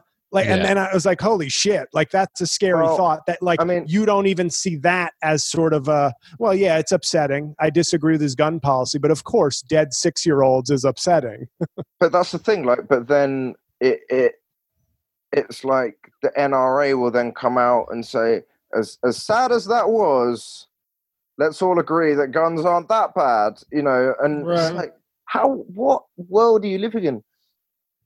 This is normal. Like, it's America, baby. You got too many guns, man. Like, it's not going to be a good thing when you have never have too many guns. You kidding me? If it was in London, we'll be trying to stab each other with like sharp biros and pencils. America, baby. So, JL, you don't believe that there can be anything legally done to Oh, I'm not saying I don't believe it. I just don't know. Like, I don't know. I haven't, I've just been following it like the rest of people, but I haven't, what do I think? I think when they investigate this, they're going to find that it was an abuse of power in the very least, and that he should be impeached. Again, just like when he did nothing about Russia bounties on American troops, just like a dozen things he's done. The man should be out of office. Like if I were in the House, which of course I'm not, I would first I would be yelling about people on Twitter accusing me of stealing comedy bits. Of course. And then I would yield the rest of my time to somebody who would talk about how we should impeach him in September. Just cause every day he is the way an active shooter is a threat of a certain level. Donald Trump is an active threat. Every day he is in office. He is not like, oh, he had a bad week. Nope. He can fuck up the world. He can abuse his power, and he will do it. And every day he's in office is a threat. I'm not saying threat like the way, we had a black man in the office and that's not America. This is an attack. I'm talking this dude is literally a problem, like a constitutional, ethical, moral safety problem every day he lives in the White House. Right. When he said, I'd walk into the school with a school shooter in there, it's like, yeah, man, that's because it's you. You're the school shooter that's walking in. Yeah, Ta-Nehisi, my good friend Ta, said that in an interview when they said Donald Trump didn't say anything about the cop having his knee on the neck of George Floyd. It's what is Donald Trump going to say? He's the guy with the knee on the neck. So what's he going to say? What can he possibly say? Donald Trump was, 21 years old already when civil rights movement passed in the States?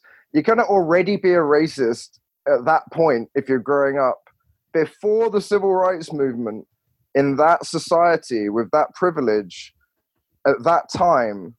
You're not going to change a family of bad people. Like, yeah, they're a family of bad people. His family sucks too. It's not just like I'm old fashioned, but I grew. Like his family sucks. So it's not even like, hey, time has changed him. It's like, no, they were hardened pieces of shit.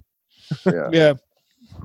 I think the one thing that might happen is he steals this election, but the Senate flips, and then there will be an impeachment. But then it's President Pence at that point, which is not ideal, obviously. I personally think he's going to dump Pence, unfortunately for JL. Like right before the election? And he's going to grab Nikki Haley. That's what I think is going to happen. To get a woman? Or they've suggested the woman from North Dakota who I described on my podcast as she looks like a 47-year-old divorcee who hit the soul cycle intensely after losing her man. So she does present the kind of image that Trump would like, kind of a tall, nice-looking, well-put-together a businesswoman almost. Right.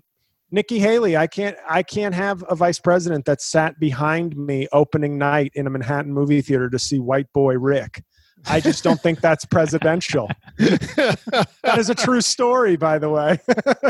Oh, Jesus. It was the weirdest thing in the world because there was like security outside. And then I looked, and I'll give her credit.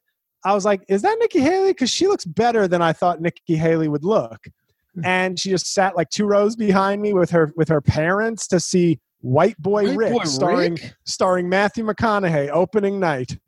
Why would she go see White Boy Rick?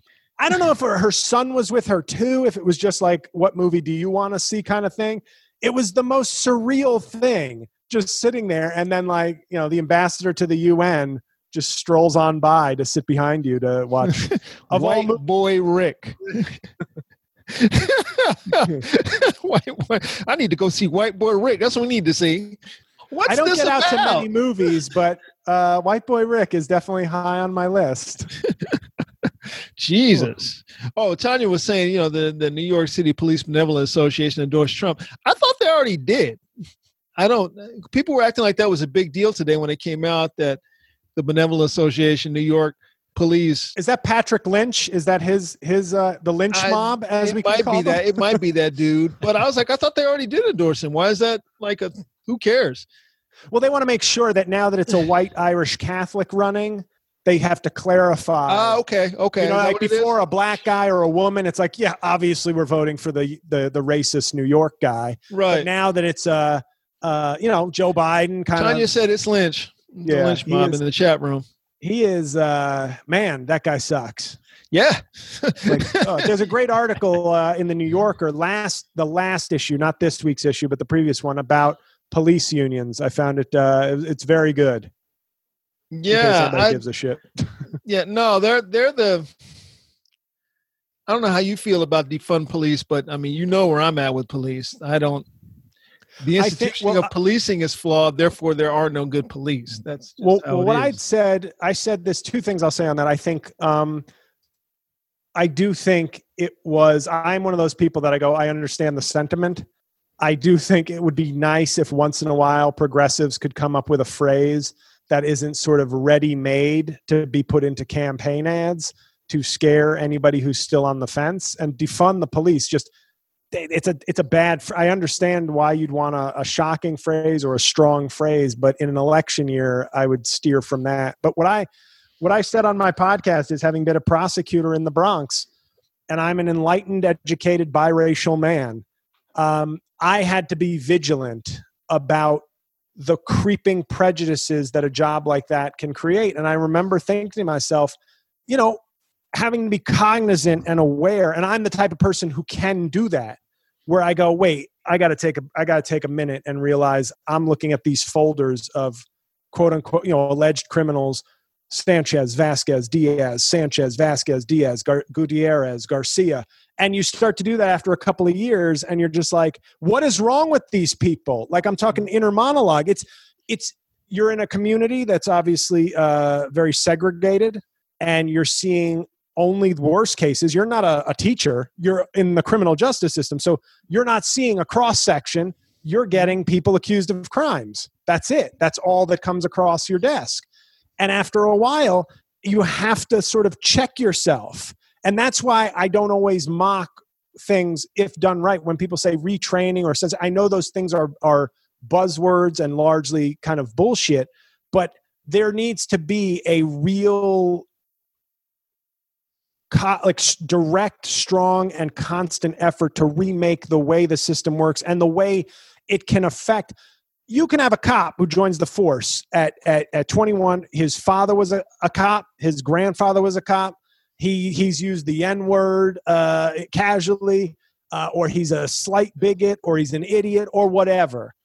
That guy is going to come ready-made with prejudices. Mm-hmm. Yeah. You'd hope you could weed people like that out, but you're never going to weed all of them out, even if you have a good process. I'm more concerned when I look at myself, almost like an experiment on myself. And by the way, I was a prosecutor, not a street cop. So imagine if I'm having those feelings of frustration. If you're on the street, always going to domestic violence calls, always dealing with stuff either you don't want to deal with or have to deal with, or occasionally dangerous situations, it's magnified.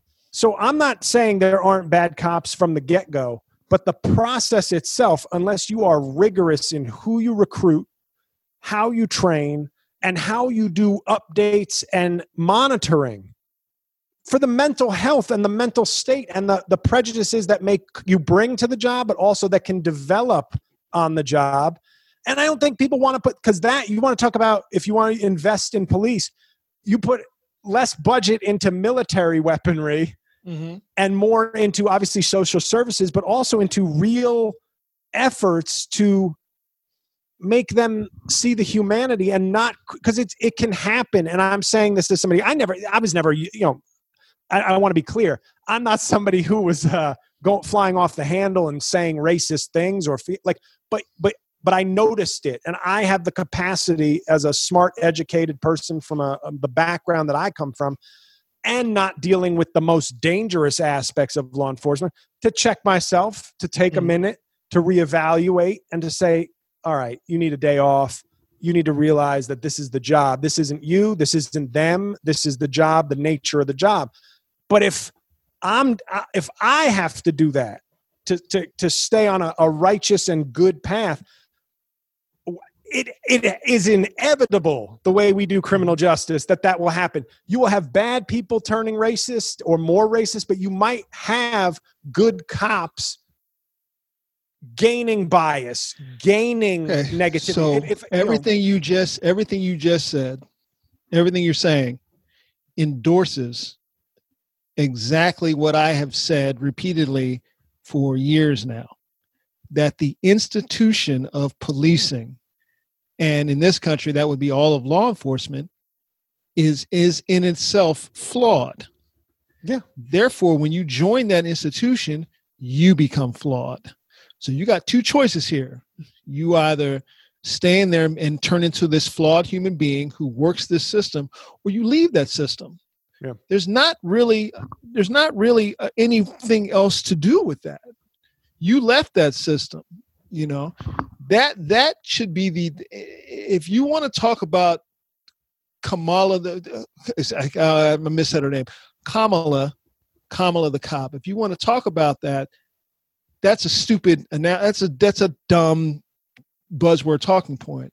If you want to talk about something, talk about the way the justice system is flawed in its complete approach. Yes, that's an actual honest thing to talk about.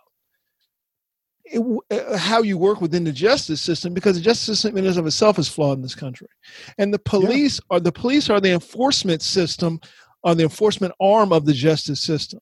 You know, they're not there to protect and serve Black and brown communities. They're there to contain and control them. Hence why you saw all those things on your desk of here's another one and here's another one: assault, robbery, murder, assault, robbery, murder, rape, assault, robbery, murder, rape.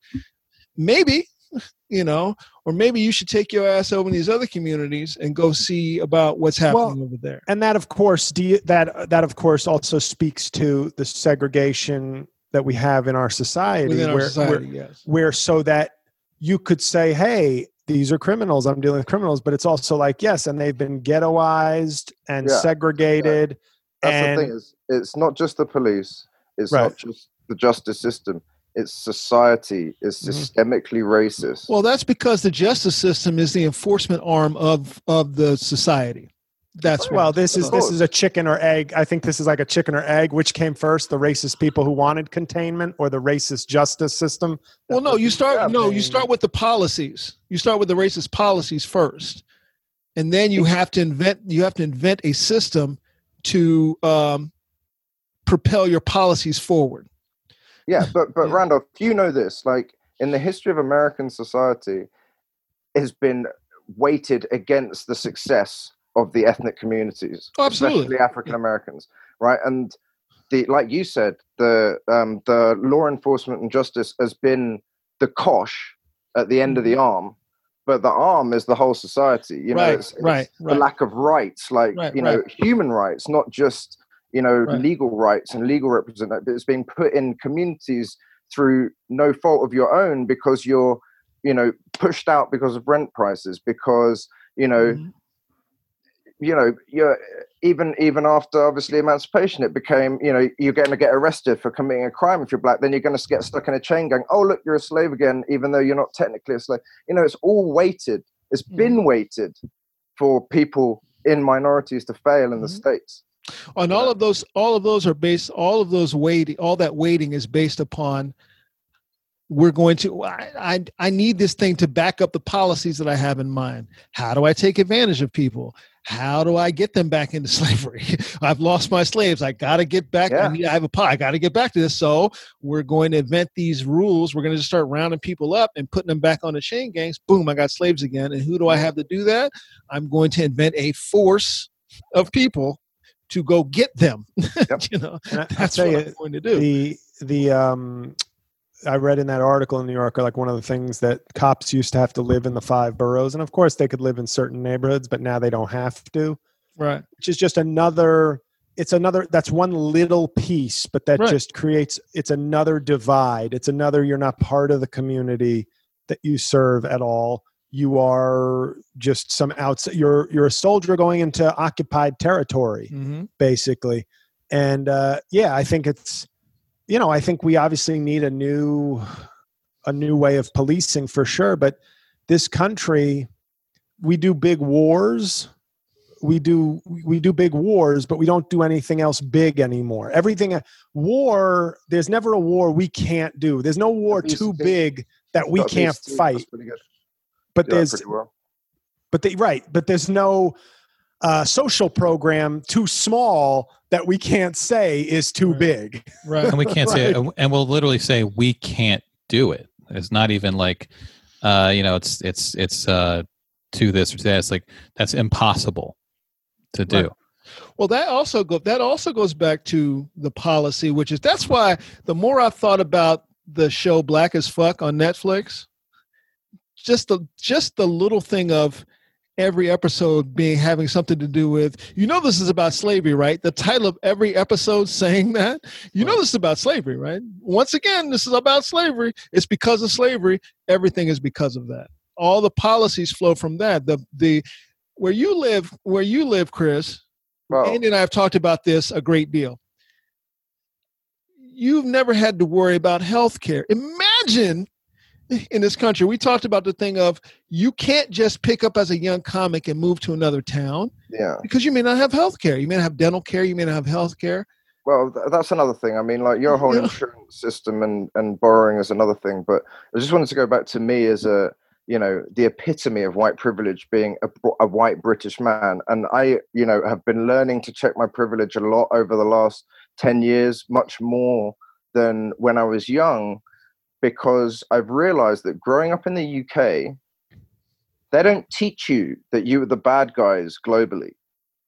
Do you know what I mean? Like, right. Yeah. They don't teach us that we were, an empire that oppressed, loads of nations. Everybody. Literally, like there's like a list that you can name on like one hand of people that the British didn't fuck over or screw over, but that's not taught to us. And so during this Black Lives Matter movement around the States, the way it's manifested here is that we, as a society, is saying we deserve to be taught Black history, Black British history, as well as Black world history, as well as the truth about our history in the world, because you made us think that everyone loved us, but everyone does not love us, and I need to remember that. And it's been learning that recently that, everyone sees their worldview through their own biases, whether they're conscious here's a or question unconscious. Here's a question for you. Was that a shocking view for you to learn that? Or did it shock you to your core to learn that? Well, I don't like Randolph. me. I grew up here. I've always known British people are assholes, right? Okay. That's why I tried to move out of the country as soon as possible. Okay. Right? That's why I tried to learn languages, because we have such a bad reputation as tourists, let alone as like invaders of countries, that I was like, well, I want to live in a different country. I want to learn the language so people don't see me as just a typical Brit, turning up on their front door, getting pissed and wrecking their fucking house, which is basically what the British Empire was on a large scale. It's just franchised racial destruction. Right. You guys needed spices, Yeah, man, you need to be able to make that apple pie, bro. Where are you going to get cinnamon otherwise? I mean, I think it's the thing about white Americans, male or female, is when they find out how. I mean, I can say Black people we really don't like y'all. When that is found out, that is shocking. Yeah. To the core. Like, you don't like me? No, not really. White people think that they're the only ones holding back their thoughts on racial stuff. Yeah. we don't understand that when people say when Obama had that race speech. Yeah. And it was like, let's talk openly and honestly about race. And then all these guys on like Fox News, the Bill O'Reilly types, like, okay, you want to talk about race? Where's the fathers in the homes? So they just used it as a launching pad for all their bigotry. Yeah. And they thought they were the only ones who weren't honestly talking about race. And then you started hearing through like social media and also things that made it to like mainstream news, you started hearing people from other backgrounds just coming out and saying, straight white men are a problem. Here's 10 reasons why. Or just white people are a problem.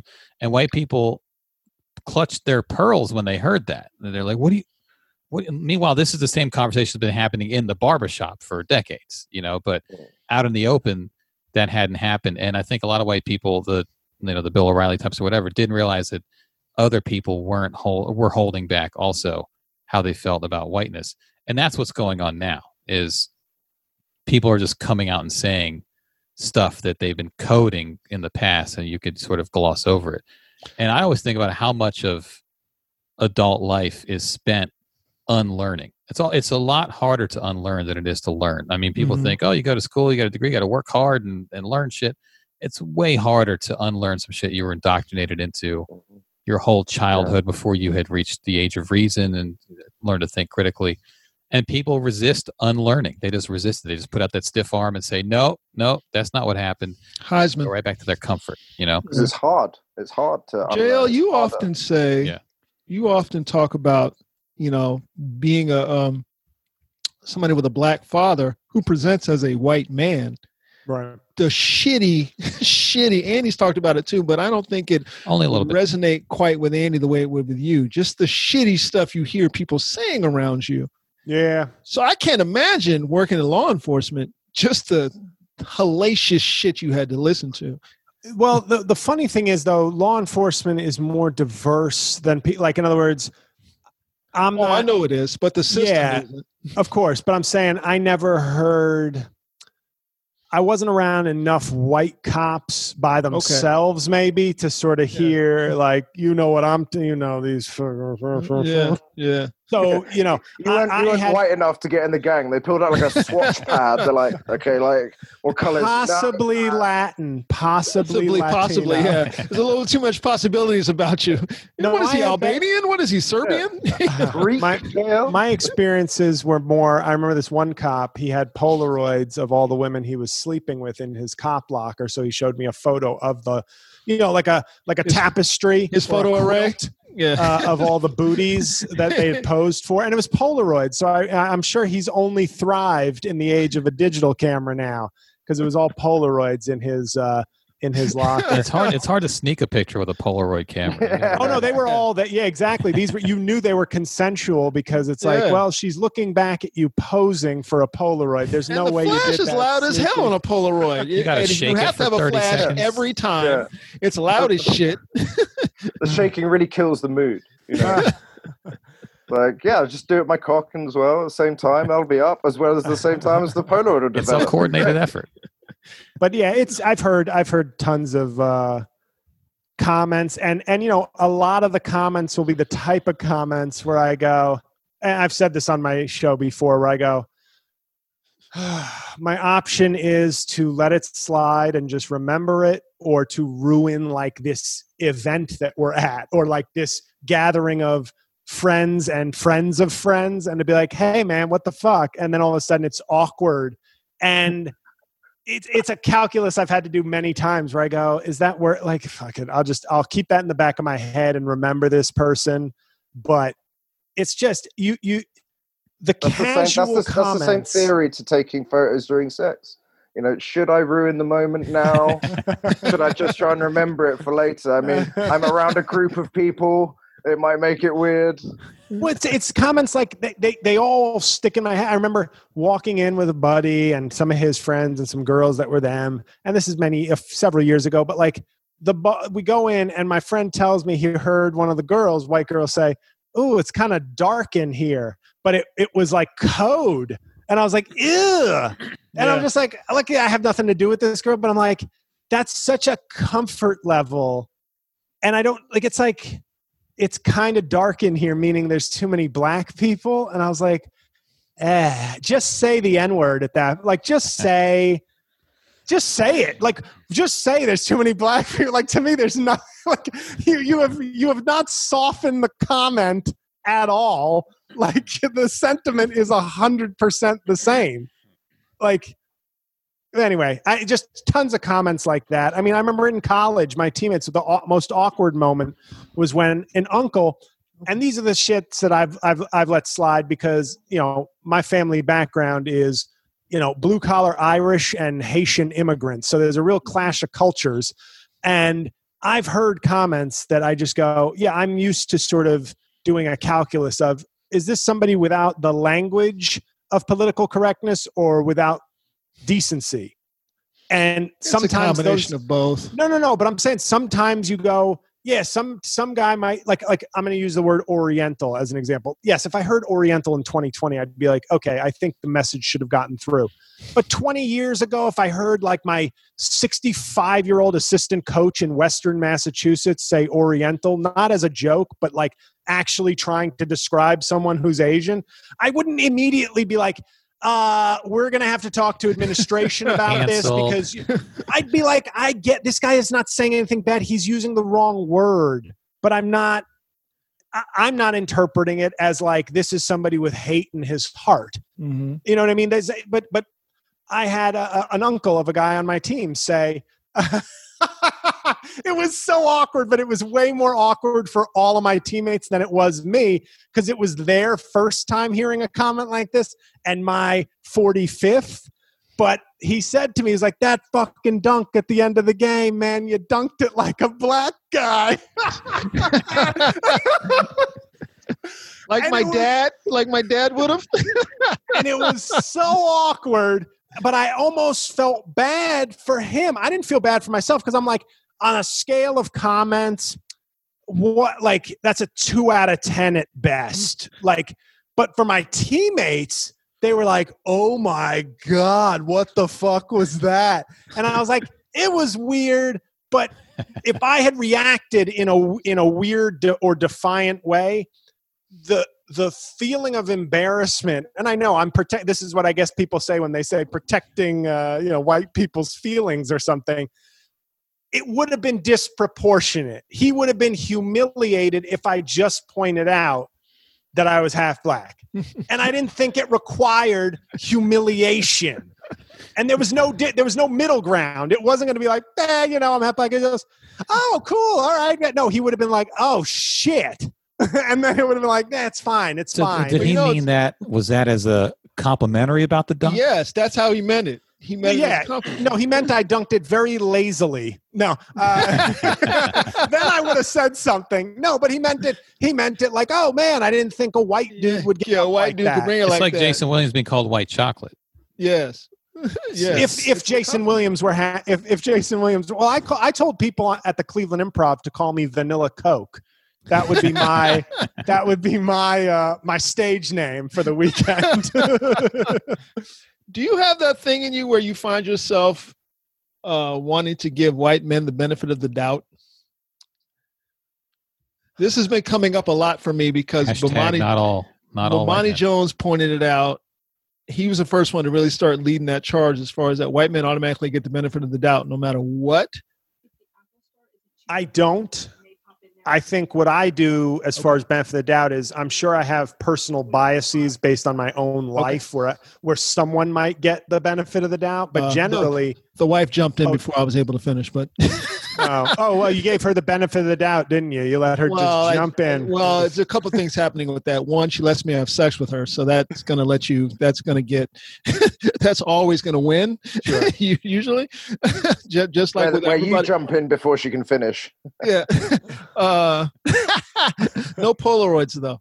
But I was going to say, I don't really think, and maybe Trump has been helpful in this, I find myself, I don't give people the benefit. I rarely give people benefit of the doubt, at least in my mind. I may not try to start an argument or something, but in my head, I feel like I'm pretty good at judging.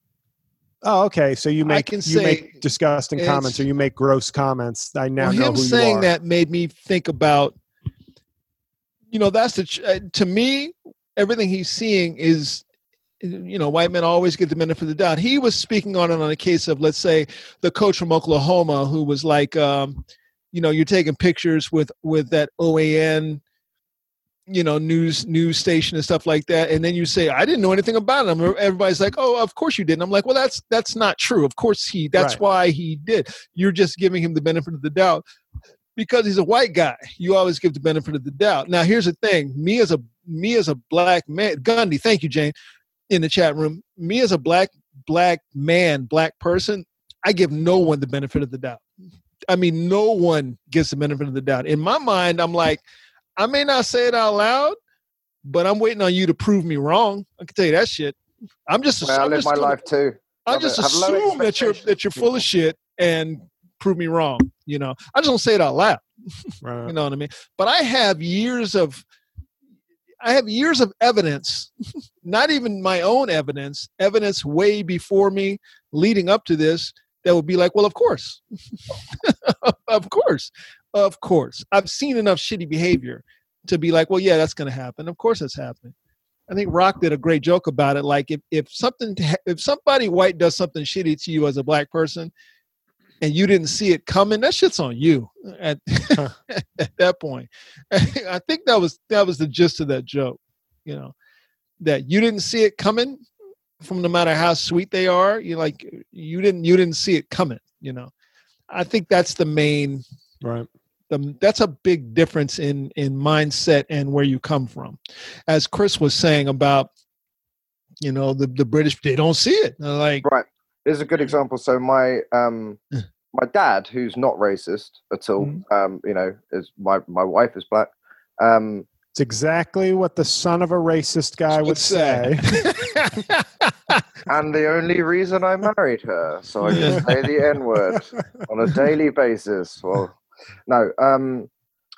Here's the thing: like, you're allowed to not know things about, anything. It behooves you to try and learn if you want to, and if it makes sense for the life that you want to live. That's up to whoever, whether they want to learn something. If that guy that said that to you when you were playing basketball this day and age saw the Black Lives Matter process, like, wow, I've actually said some pretty problematic things in my past. Maybe I can do better. Maybe I can learn. Then fine, good on him. I do think people are able to do that. I certainly have, tried to educate myself further, ever since basically being in the States, about things that I knew nothing about before. And I say that only to say that once, when I brought my black friend from school home, my dad, just trying to make conversation, just goes, so Demola, how come you don't see any black people skiing?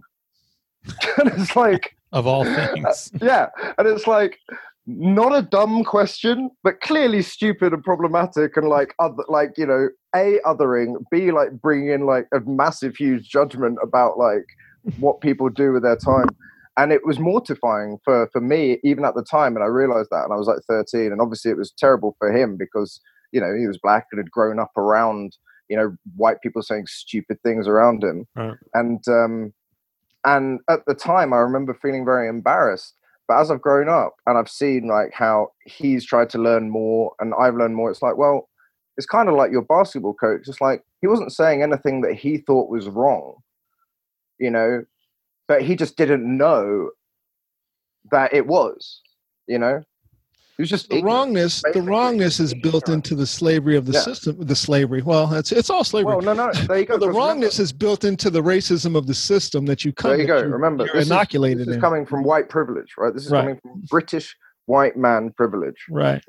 Right. It is a wrong thing to say. It is wrong, but the wrongness isn't rooted in if you rob somebody, you rape somebody, that shit is that shit is wrong. You just don't give a fuck. Yeah. You know what I mean? But if you accidentally walk out of a store with some shit, well, you did wrong. You didn't mean to do it. You know what I mean? Here's the 3 levels I'd say, just in the example I gave with Oriental. I would say there's 3 levels. There's the guy who says it, and then you say, "Oh, we're not saying that anymore." It goes, "Oh, I'm sorry. What? I didn't know. What's the right thing?" Yeah, that's one level. The next level up is you say it, and then you go, "Oh, come on, I didn't mean anything. I'm just saying." A little bit of defensiveness. A little defensive there, buddy. What's wrong? Then the third level is the guy. I call these guys the MAGA, the leaders of the MAGA. You correct them, and they go, "Oriental." Right. What? Right. And there's a lot more of those in this country than I thought. I always thought we were maybe at the more of the tier 2, the come on, man. And there's plenty of those too. They're called stand-up comedians. Well, you tier 3 is there's a lot more. I feel like to vote for Trump, you've got to be a tier 3. Well, also there's a tier 4, which is the you call them the C word. and move on with your day. That's the tier 4. There's also tier 2 that try to make you feel bad about you making them feel bad that they use. So they're like, well, I can't say Asian because people from India and Pakistan are Asian. So I wanted you to know that I meant a specific you still type could of say Asian. I would get it if you said Asian. Right, Well, that's them just trying to then outsmart. Exactly. It's like, I've got a whole other epithet for those guys. That's what Racism jujitsu. They take your positive energy and try to turn it back on you. I don't see. Okay, so as far as us, like, I don't see us getting out of this anytime soon. As you were saying, JL, is all these people now that you didn't realize that. I think that's more about you not being deep into the world of blackness. Let's say, like, as a black person, you're like, well, of course they're like this. We've been seeing them. Right. We've been telling y'all. You know what I mean? But unless you see it, then I don't see. I call it the Homer Simpson. What happens when Trump is gone? Are those people just supposed to fade back into the bushes? What's going to happen in Britain when Boris Johnson is gone? How long has he got before he's out? What's going to happen now that you guys are out of the union? Well, here's the thing. What happens to y'all? Here's the thing that Charisse loved when she heard it for the first time. It's like, we can just, as a British public, we can just call a general election whenever we get tired of our leader. We don't have to wait a certain amount of time. Why aren't y'all doing that all the time? But I mean, that's what did happen. Last few years, you had Cameron, then May, now Johnson, all part of the same government. But we were like, no, we don't like you. Go away. Give us your next best. It's like, no, that's even worse. Give us your next best. And now we're stuck with Boris. And we're like, man, we should have stuck with door number 1. Yeah. What do you see as y'all's end game? Like I say, you're out of the union now, right? Are you out of the union? Well, I mean, yeah. I mean, in theory, but that was very quickly forgotten in the spate of the pandemic. It's like, right. It was the pandemic was kind of like, oh, you thought you had bad news all the time? Hold my beer, Yeah. Come along with. At least you could go out and moan about Brexit, Yeah. Like, I don't know, man. I mean, hopefully a great trade deal with the US, which allows my shipping costs to go down. Really? A good trade deal with the US? You better pray Trump don't get reelected then. We're just going to be like those 2 guys in school that, were popular initially, but then alienated everyone by making fun of them. And now we just sit alone quietly at our own table and everyone makes fun of us. We already do that. Yeah. And then you try and make yourself feel better by making fun of us. And we secretly sit there like muttering comments about you behind your back. That's basically what it is. It's school. JL, what do you think the end game is for us? Don't and get away from optimism. Just what do you think? Yeah. You're an educated guy. You've been watching. What do you think? What do I think? At this point, get away from optimism during the conversation. Yeah. Well, people don't understand this about JL. JL does have a little bit of an optimistic streak. It's all that churching he does. He does have a little bit of a people will understand. JL does have a little bit of that. The churching and and 17 years in stand-up, it may have been unpleasant, but to keep doing it, you've got to believe somewhere in there that there's hope. When you told me to check my optimism, I thought to myself, my first instinct was violence. Do you think violence? That there's going to be violence. It's weird because a conservative, he works for Fox now, funny guy, but really just kept going further and further down from the kind of Long Island Republican into the almost MAGA Republican. But I remember when I wrote on Facebook in 2016, if Hillary Clinton gets elected, I'd be afraid she's going to get assassinated. I didn't say that like as some flippant, cliche type line, even though it's not a cliche. I really thought there was a real scary element to Trump's support. And then obviously that guy, Caesar Sayoc, or I think was his name, sent pipe bombs to 10 different people. And I am nervous because to me, Joe Biden is such an agreement on the part of the Democratic Party in all its coalitions. Not everybody agreed, but it was basically sort of an agreement to say, look, we get it. angry white people who are scared. We're giving you our center-left white working class grandfather. If you can't see that as a bridge, as an olive branch to come back to the normal world, then you're lost. And I think you're going to see about 60 million lost Americans in this election. And that's a lot of fucking people. And they have guns. And this isn't me saying paranoid like civil. I'm not talking civil war, but I'm talking, are there going to be incidents of violence? Yes, I think there are. I think there. You're already having incidents of violence. But I mean, I don't mean like, I mean, it's going to take COVID's place as sort of the big story. I don't mean hundreds of thousands dead, but I do think there's going to be a lot.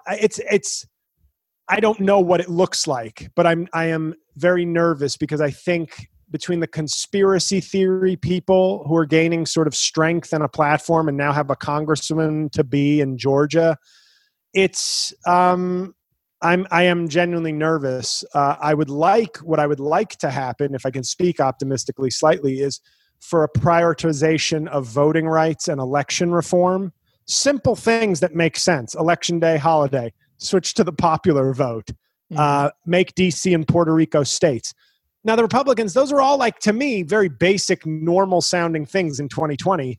The Republicans understand, and they say it out loud. They say, if you let DC and Puerto Rico become states, you'll never have a Republican Senate. They are against the people deciding. They don't like the majority of their country.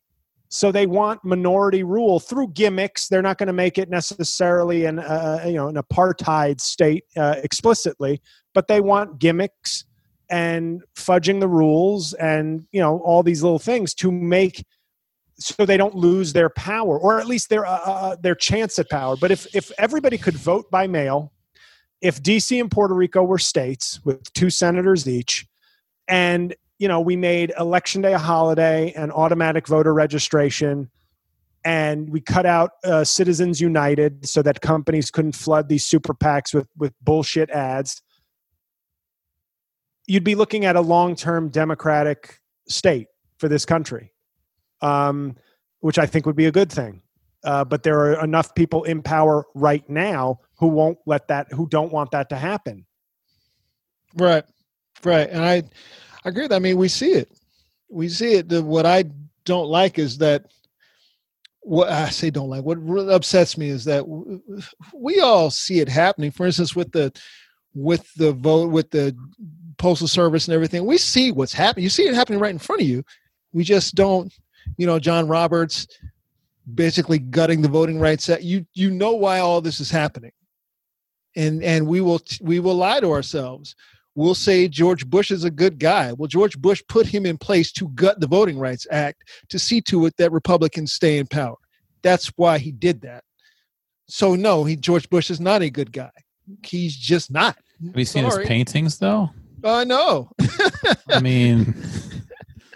Better than Hitler, at least, on one count. He's just that's on his business card. Yeah. Better than Hitler, at least one thing. We look at Donald Trump and say, well, he's the best. No, he's not.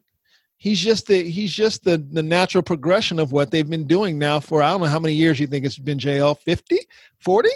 I recommend Rick 50, Perlstein 64. books. So at least since 64, since the start of the realignment. So from 64 to now, he's just It's until you guys got it off us and started fucking it up. Yeah, well. You should have let us keep it. We had experience managing large nations overseas. We were creating money, jobs, wealth, but no, you had to have your Well, you wanted to end slavery. I think what I would say is you say Trump is the extension. I think Trump is, now they're all behind him now out of just fear and shittiness. I don't think I feel like Trump is like the equivalent of what happened in the Terminator movies, where it's like, we're making this technology, and then one day the technology got out of control and turned on us. And Trump is sort of that. It's not that he was the design, but he's what happens when you risk this disgusting sort of race-based minority political rule sort of oligarchy system, that's what can happen. Yep. A weapon can develop that was not in your design, but is an extension of the pattern you set. And then they just had to, a few of them got obliterated when they said no. And then everybody else was like, okay, we're on board. We just want to stay in power, and we'll violate everything we ever said or pretended to believe in. And it started at 64. Don't let anybody tell you that lie. There was no political realignment. The Democrats started the KKK. They did. They won't tell you that in school. And I'm always like, yeah, they will. Yeah, they did, actually. Yeah, it's you know the parties. If you go to a regular school with history, you'll be like, I remember reading that in school going, Democrats? You know what I mean? Like, because they were the fucking slave party at the time. And it changed. Like I always say, is there anybody in Cleveland celebrating Ray Lewis's Super Bowl title? No, because it's a different team now. You know what I mean? There's nobody in Cleveland rooting for Lamar Jackson because 30 years ago, that was actually the Cleveland Browns. Well, they don't want to hear it. They don't want to hear it because that destroys the narrative. I'm reading Eddie Glaude's book. I think you'd like that, JL. Begin Again. Okay. It's really his thoughts on Baldwin's history and how the thoughts of Baldwin relate to delay. And he just calls it the lie. It's everything in this country is to propagate the lie of this country. The lie of this country was built on from the very beginning. All men are created equal. That's a lie. Well, imagine thinking you're a senator in the U.S. Senate and you have to dedicate speaking time to trying to pass a law that the 1619 Project is not taught in schools. Right. Like imagine feeling that threatened by a New York Times project that like you feel like you have to. And these are, by the way, the free speech. These are the free speech and no common core. No common standards people that want to criminalize or forbid teaching. It's insane. And it's ridiculous. I just, like I said, I remember learning it and being like, what, the Democrats? Like, but that's what happens when you're just taught. And I went to a private school in New York City. So, maybe I was just getting a super liberal biased education of what happened. You absolutely were. You should have been in a church school getting some good church learning, and not that goddamn Catholic schooling. No, not Catholic. Private school with lots of Jewish kids. So and not even that. You need to get down south and get you some of this good evangelical learning. Yeah, that's not illegal. It's so strange. I always, whenever I want to joke, whenever I see some of those people like hardcore Trump supporters, I try to come up with the longest possible name for a college I can. Like, I went to North Carolina Baptist Tech State University Junior College. Like, just throw every word that's and ever bar been and grill. Bar and grill. Every Sunday they go to the Mount Holyoke, go tell them on the mountain Church of God and Jesus. Well, that's the thing I'm wondering too about this era of receipts is because I think a lot of these Trump people are going to try their own fate into the bushes. The ones who have, now taken jobs on news networks, so the people who are more vocal. And in the past, that's been the way it's done. You come out a little bit further to the right or left than you normally would be, and then you sort of get more moderate once everything's over, and people accept you back into the fold. And now I don't know that that's possible. I think for a lot of them, everything they've said and done is too public. You kind of wish it was like that scene at the end of Inglourious Bastards, where Sean Spicer's just being held down and having like a MAGA tattooed onto his forehead with like a knife. Brad Pitt's like, how you get to Carnegie Hall, don't you? Practice. It's like Kellyanne Conway, MAGA with the knife. Well, the problem is there are homes for those people. Like CNN and MSNBC doesn't play that, but CNN tries to occupy this sort of middle space where it's like we have 3 Democrat consultants and 3 Republican. I genuinely think the Trump people need to be shunned. You cannot hire these people. It is not just they weren't consultants for Mitt Romney's 2012 campaign.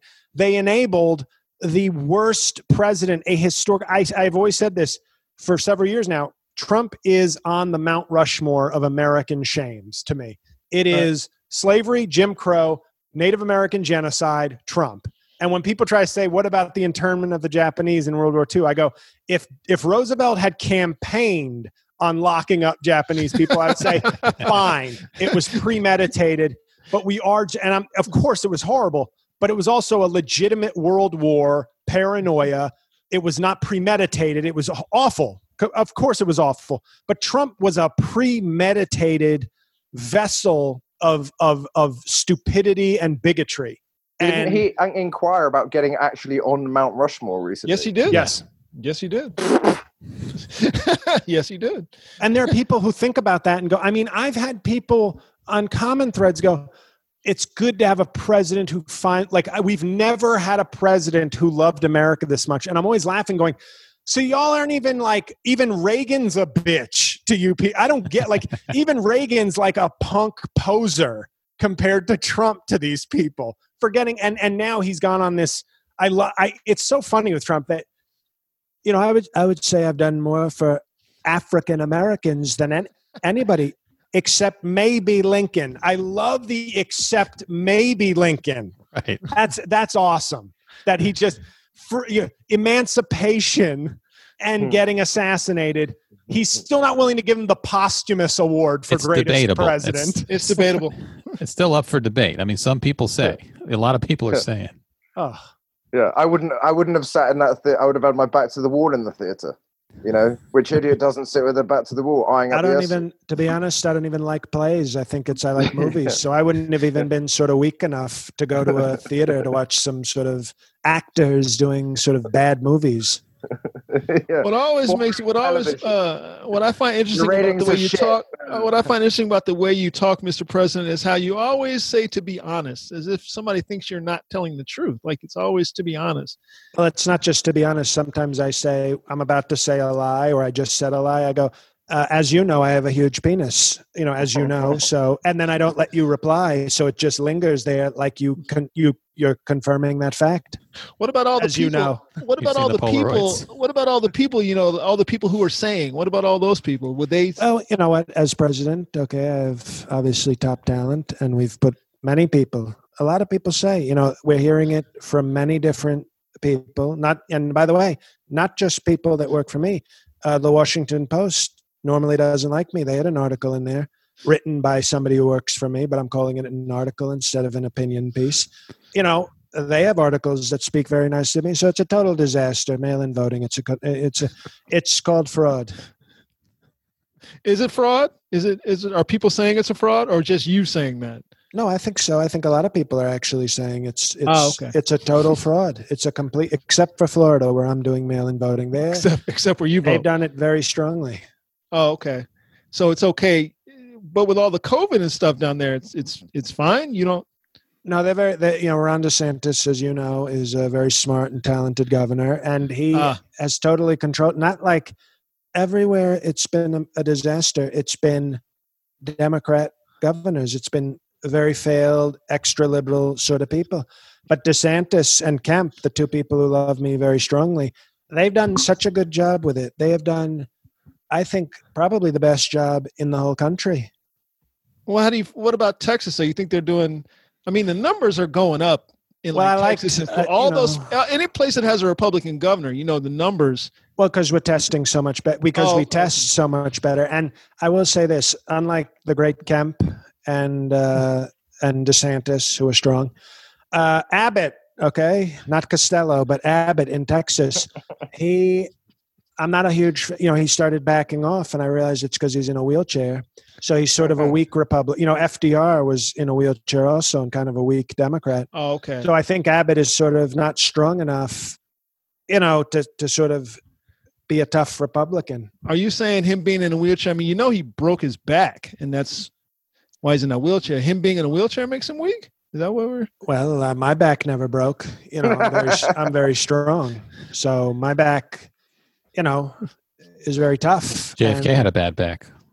Well, exactly. You have these, and look what happened to him. That's what happens when you're weak. But none of that's happened to me. And, very strong back. My doctor sent me a note. He said, "You have the most powerful back I've ever seen." Your doctor sent you that note. Is this the same doctor who said that your weight was fine, Mr. President? 6'5", 220. 6'5", 220. Is that what we're claiming now? 6'5", 220. No, I'll show you the note. 6'5", 220. That's the same proportions as The Rock. Yeah, that's like a professional athlete. 6'5", 220. Well, you said it. I didn't say it. I mean, I'll take. Believe me, I'll take it. I mean, I gotta say, Mr. President, when I look at you, I don't see professional athlete.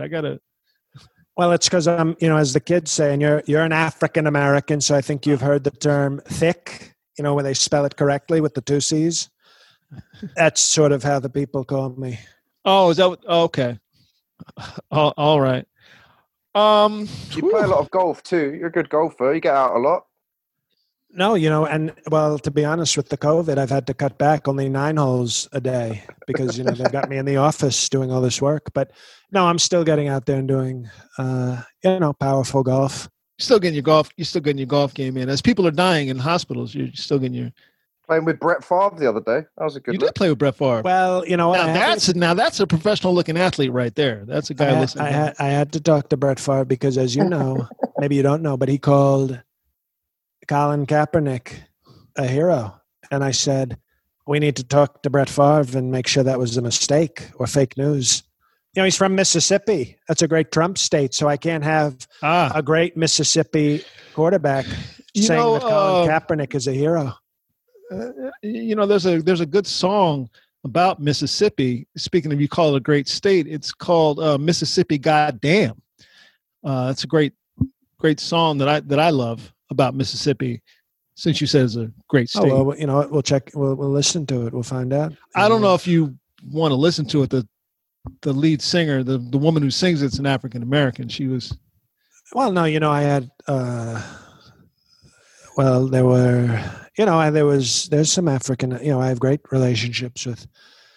African and African American women, especially. So, I'm, as long as she's not a nasty one, I'd be, we're all open. We're all open to all music. I mean, if you were to talk to Nina Simone, I don't think that she would, care for you. Well, tell her, you know what? Well, you probably know her, right? I assume you know her. So maybe you could send her over. You could arrange a meeting, and we'll be happy to talk to Nina Simon. Why have you not spoken about your good friend Herman Cain passing away? I haven't heard you. Who? Herman Cain, black guy, ran for the presidency against you. You became really good friends with him. Oh, pizza, the pizza delivery guy, the black who would bring the pizzas to the meetings. No, he was we liked him. I don't know if he brought. Did you make him bring pizzas to the meetings? Is that what you're saying? Well, he always said this. He said he was a CEO, and I said that was a good one, Herman. But please bring the pizzas in, and we would tip him. We would tip him very strongly, and no, we miss him. He was, But I told everybody, as you know, very strongly. I said we have to wear masks. You've got to wear masks, and he chose not to, and it's unfortunate. But you told everybody to do that at your rally. You told people. If you watch the tapes, you'll see that I did very powerful recommendations from as I said, sometimes they work, sometimes they don't. But I said, you've seen it from the beginning. I've been saying we got to do the masks. It was Fauci who said no masks, and I had to fight Fauci. I gotta say here, I don't recall you saying we got to wear masks. I don't. That's probably because you're not watching real news. But believe me, I said it. I said it very strongly. Okay, Mr. President. Isn't it exhausting? Jesus Christ. Jesus Christ. It's like a relentless sparring session. Aren't rounds supposed to be 3 minutes, not 20? Jesus Christ. Realistic. That was so realistic. I can literally feel like there'd be no way out of it with this guy. You're just in the corner. You're just... You know how like every boxing video game has that feature where if you throw too many punches, you get tired and you're just standing there. It's like that moment. I mean, like, there's no way out of it with this fucking guy. You can't get out of it. Man, what a terrible skill to have. Quickly, sorry, I've got to go though because A, the light's gone. B, I'm seeing the lights going now. We got to bring this one home. We had a great time with you guys today, and it was really good to check in with English Bay as always, who is 6 hours ahead of us. Yep, so five. Y'all got good lighting. I get to see how badly Trump's going to do tomorrow before you do. Oh God.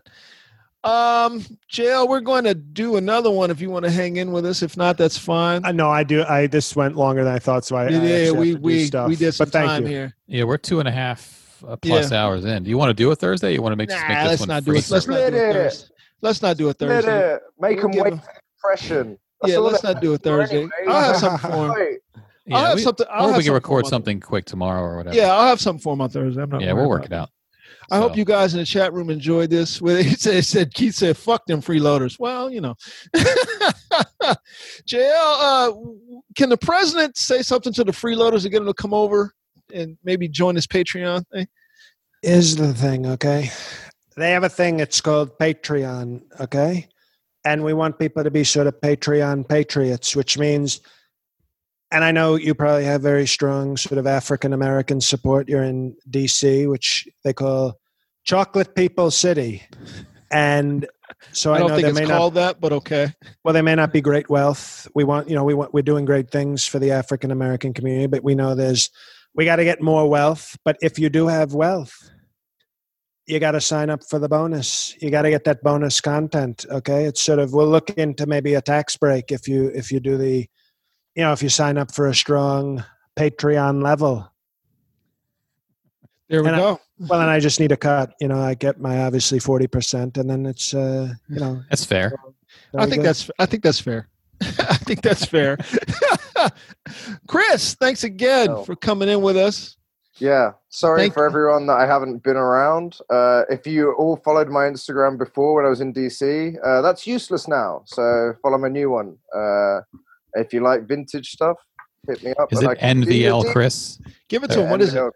NVL Chris and National Vintage League. NVL Chris. Listen, you got to open door to come on anytime you want. You both do.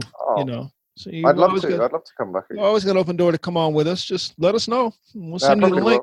We'll send you the link. You've always got an open door. Next time you got a full battery and you want to sit on the balcony for a while on the Saturday. Yeah, you just want to come in and hang out. Want to come in and hang out. JL, you're always welcome. Yes, sir. And anytime I have a legal question, I'm coming to you. Or if I'm reading something that strikes me, I'm coming to you. So. Oh, yeah, I will give you a 68% correct answer every time. That's fine, though. That passes, though. That's a passing score. That's a passing score. At least it was when I was in school. That's a passing score. I'll take it. Hey, Chris, Raphael says, do you only sell NFL vintage? For the time being, but watch this space, baby. There you go. Because we're building up. Yeah. I'm not going to give too much away, but at the moment, just NFL, but we got plans. There you go. All right. JL, you need to follow me back on Twitter, man. I'm one of those 120,000. I've been following you for years. It's just nice. Yeah. Hell yeah. Are you also NVL Chris? No, I'm Chris Milner. I had to pay for that. I had to buy it off a guy that had 214 followers that reviewed trains. I remember that. Ugh. Yeah. That piece of shit. Yeah. That piece of shit. All right, y'all. Thanks so much, chat room, for coming in. We appreciate y'all as always.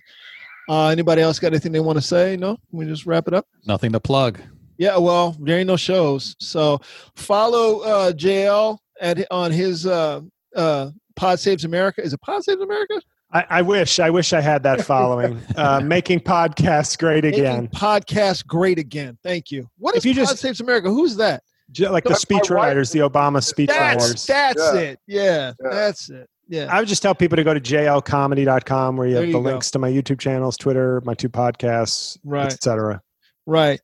And Chris, get at him at NVL merch. Yeah. NVL Chris on Instagram is my personal, and National Vintage League is the shop. There we go. And you guys know where we're at, so come on back. We'll be here for you guys as always. Okay, so JL, I want you to bring this home at the end. I'm going to run through them. We're going to run down the lineup. You bring it home at the end. All right, here we go. All right, so also thanks so much for coming in. And as always, we'll be here for you guys. I'm Randolph Terrence. I'm A. Decline. Chris Milner. And I'm JL Cauvin.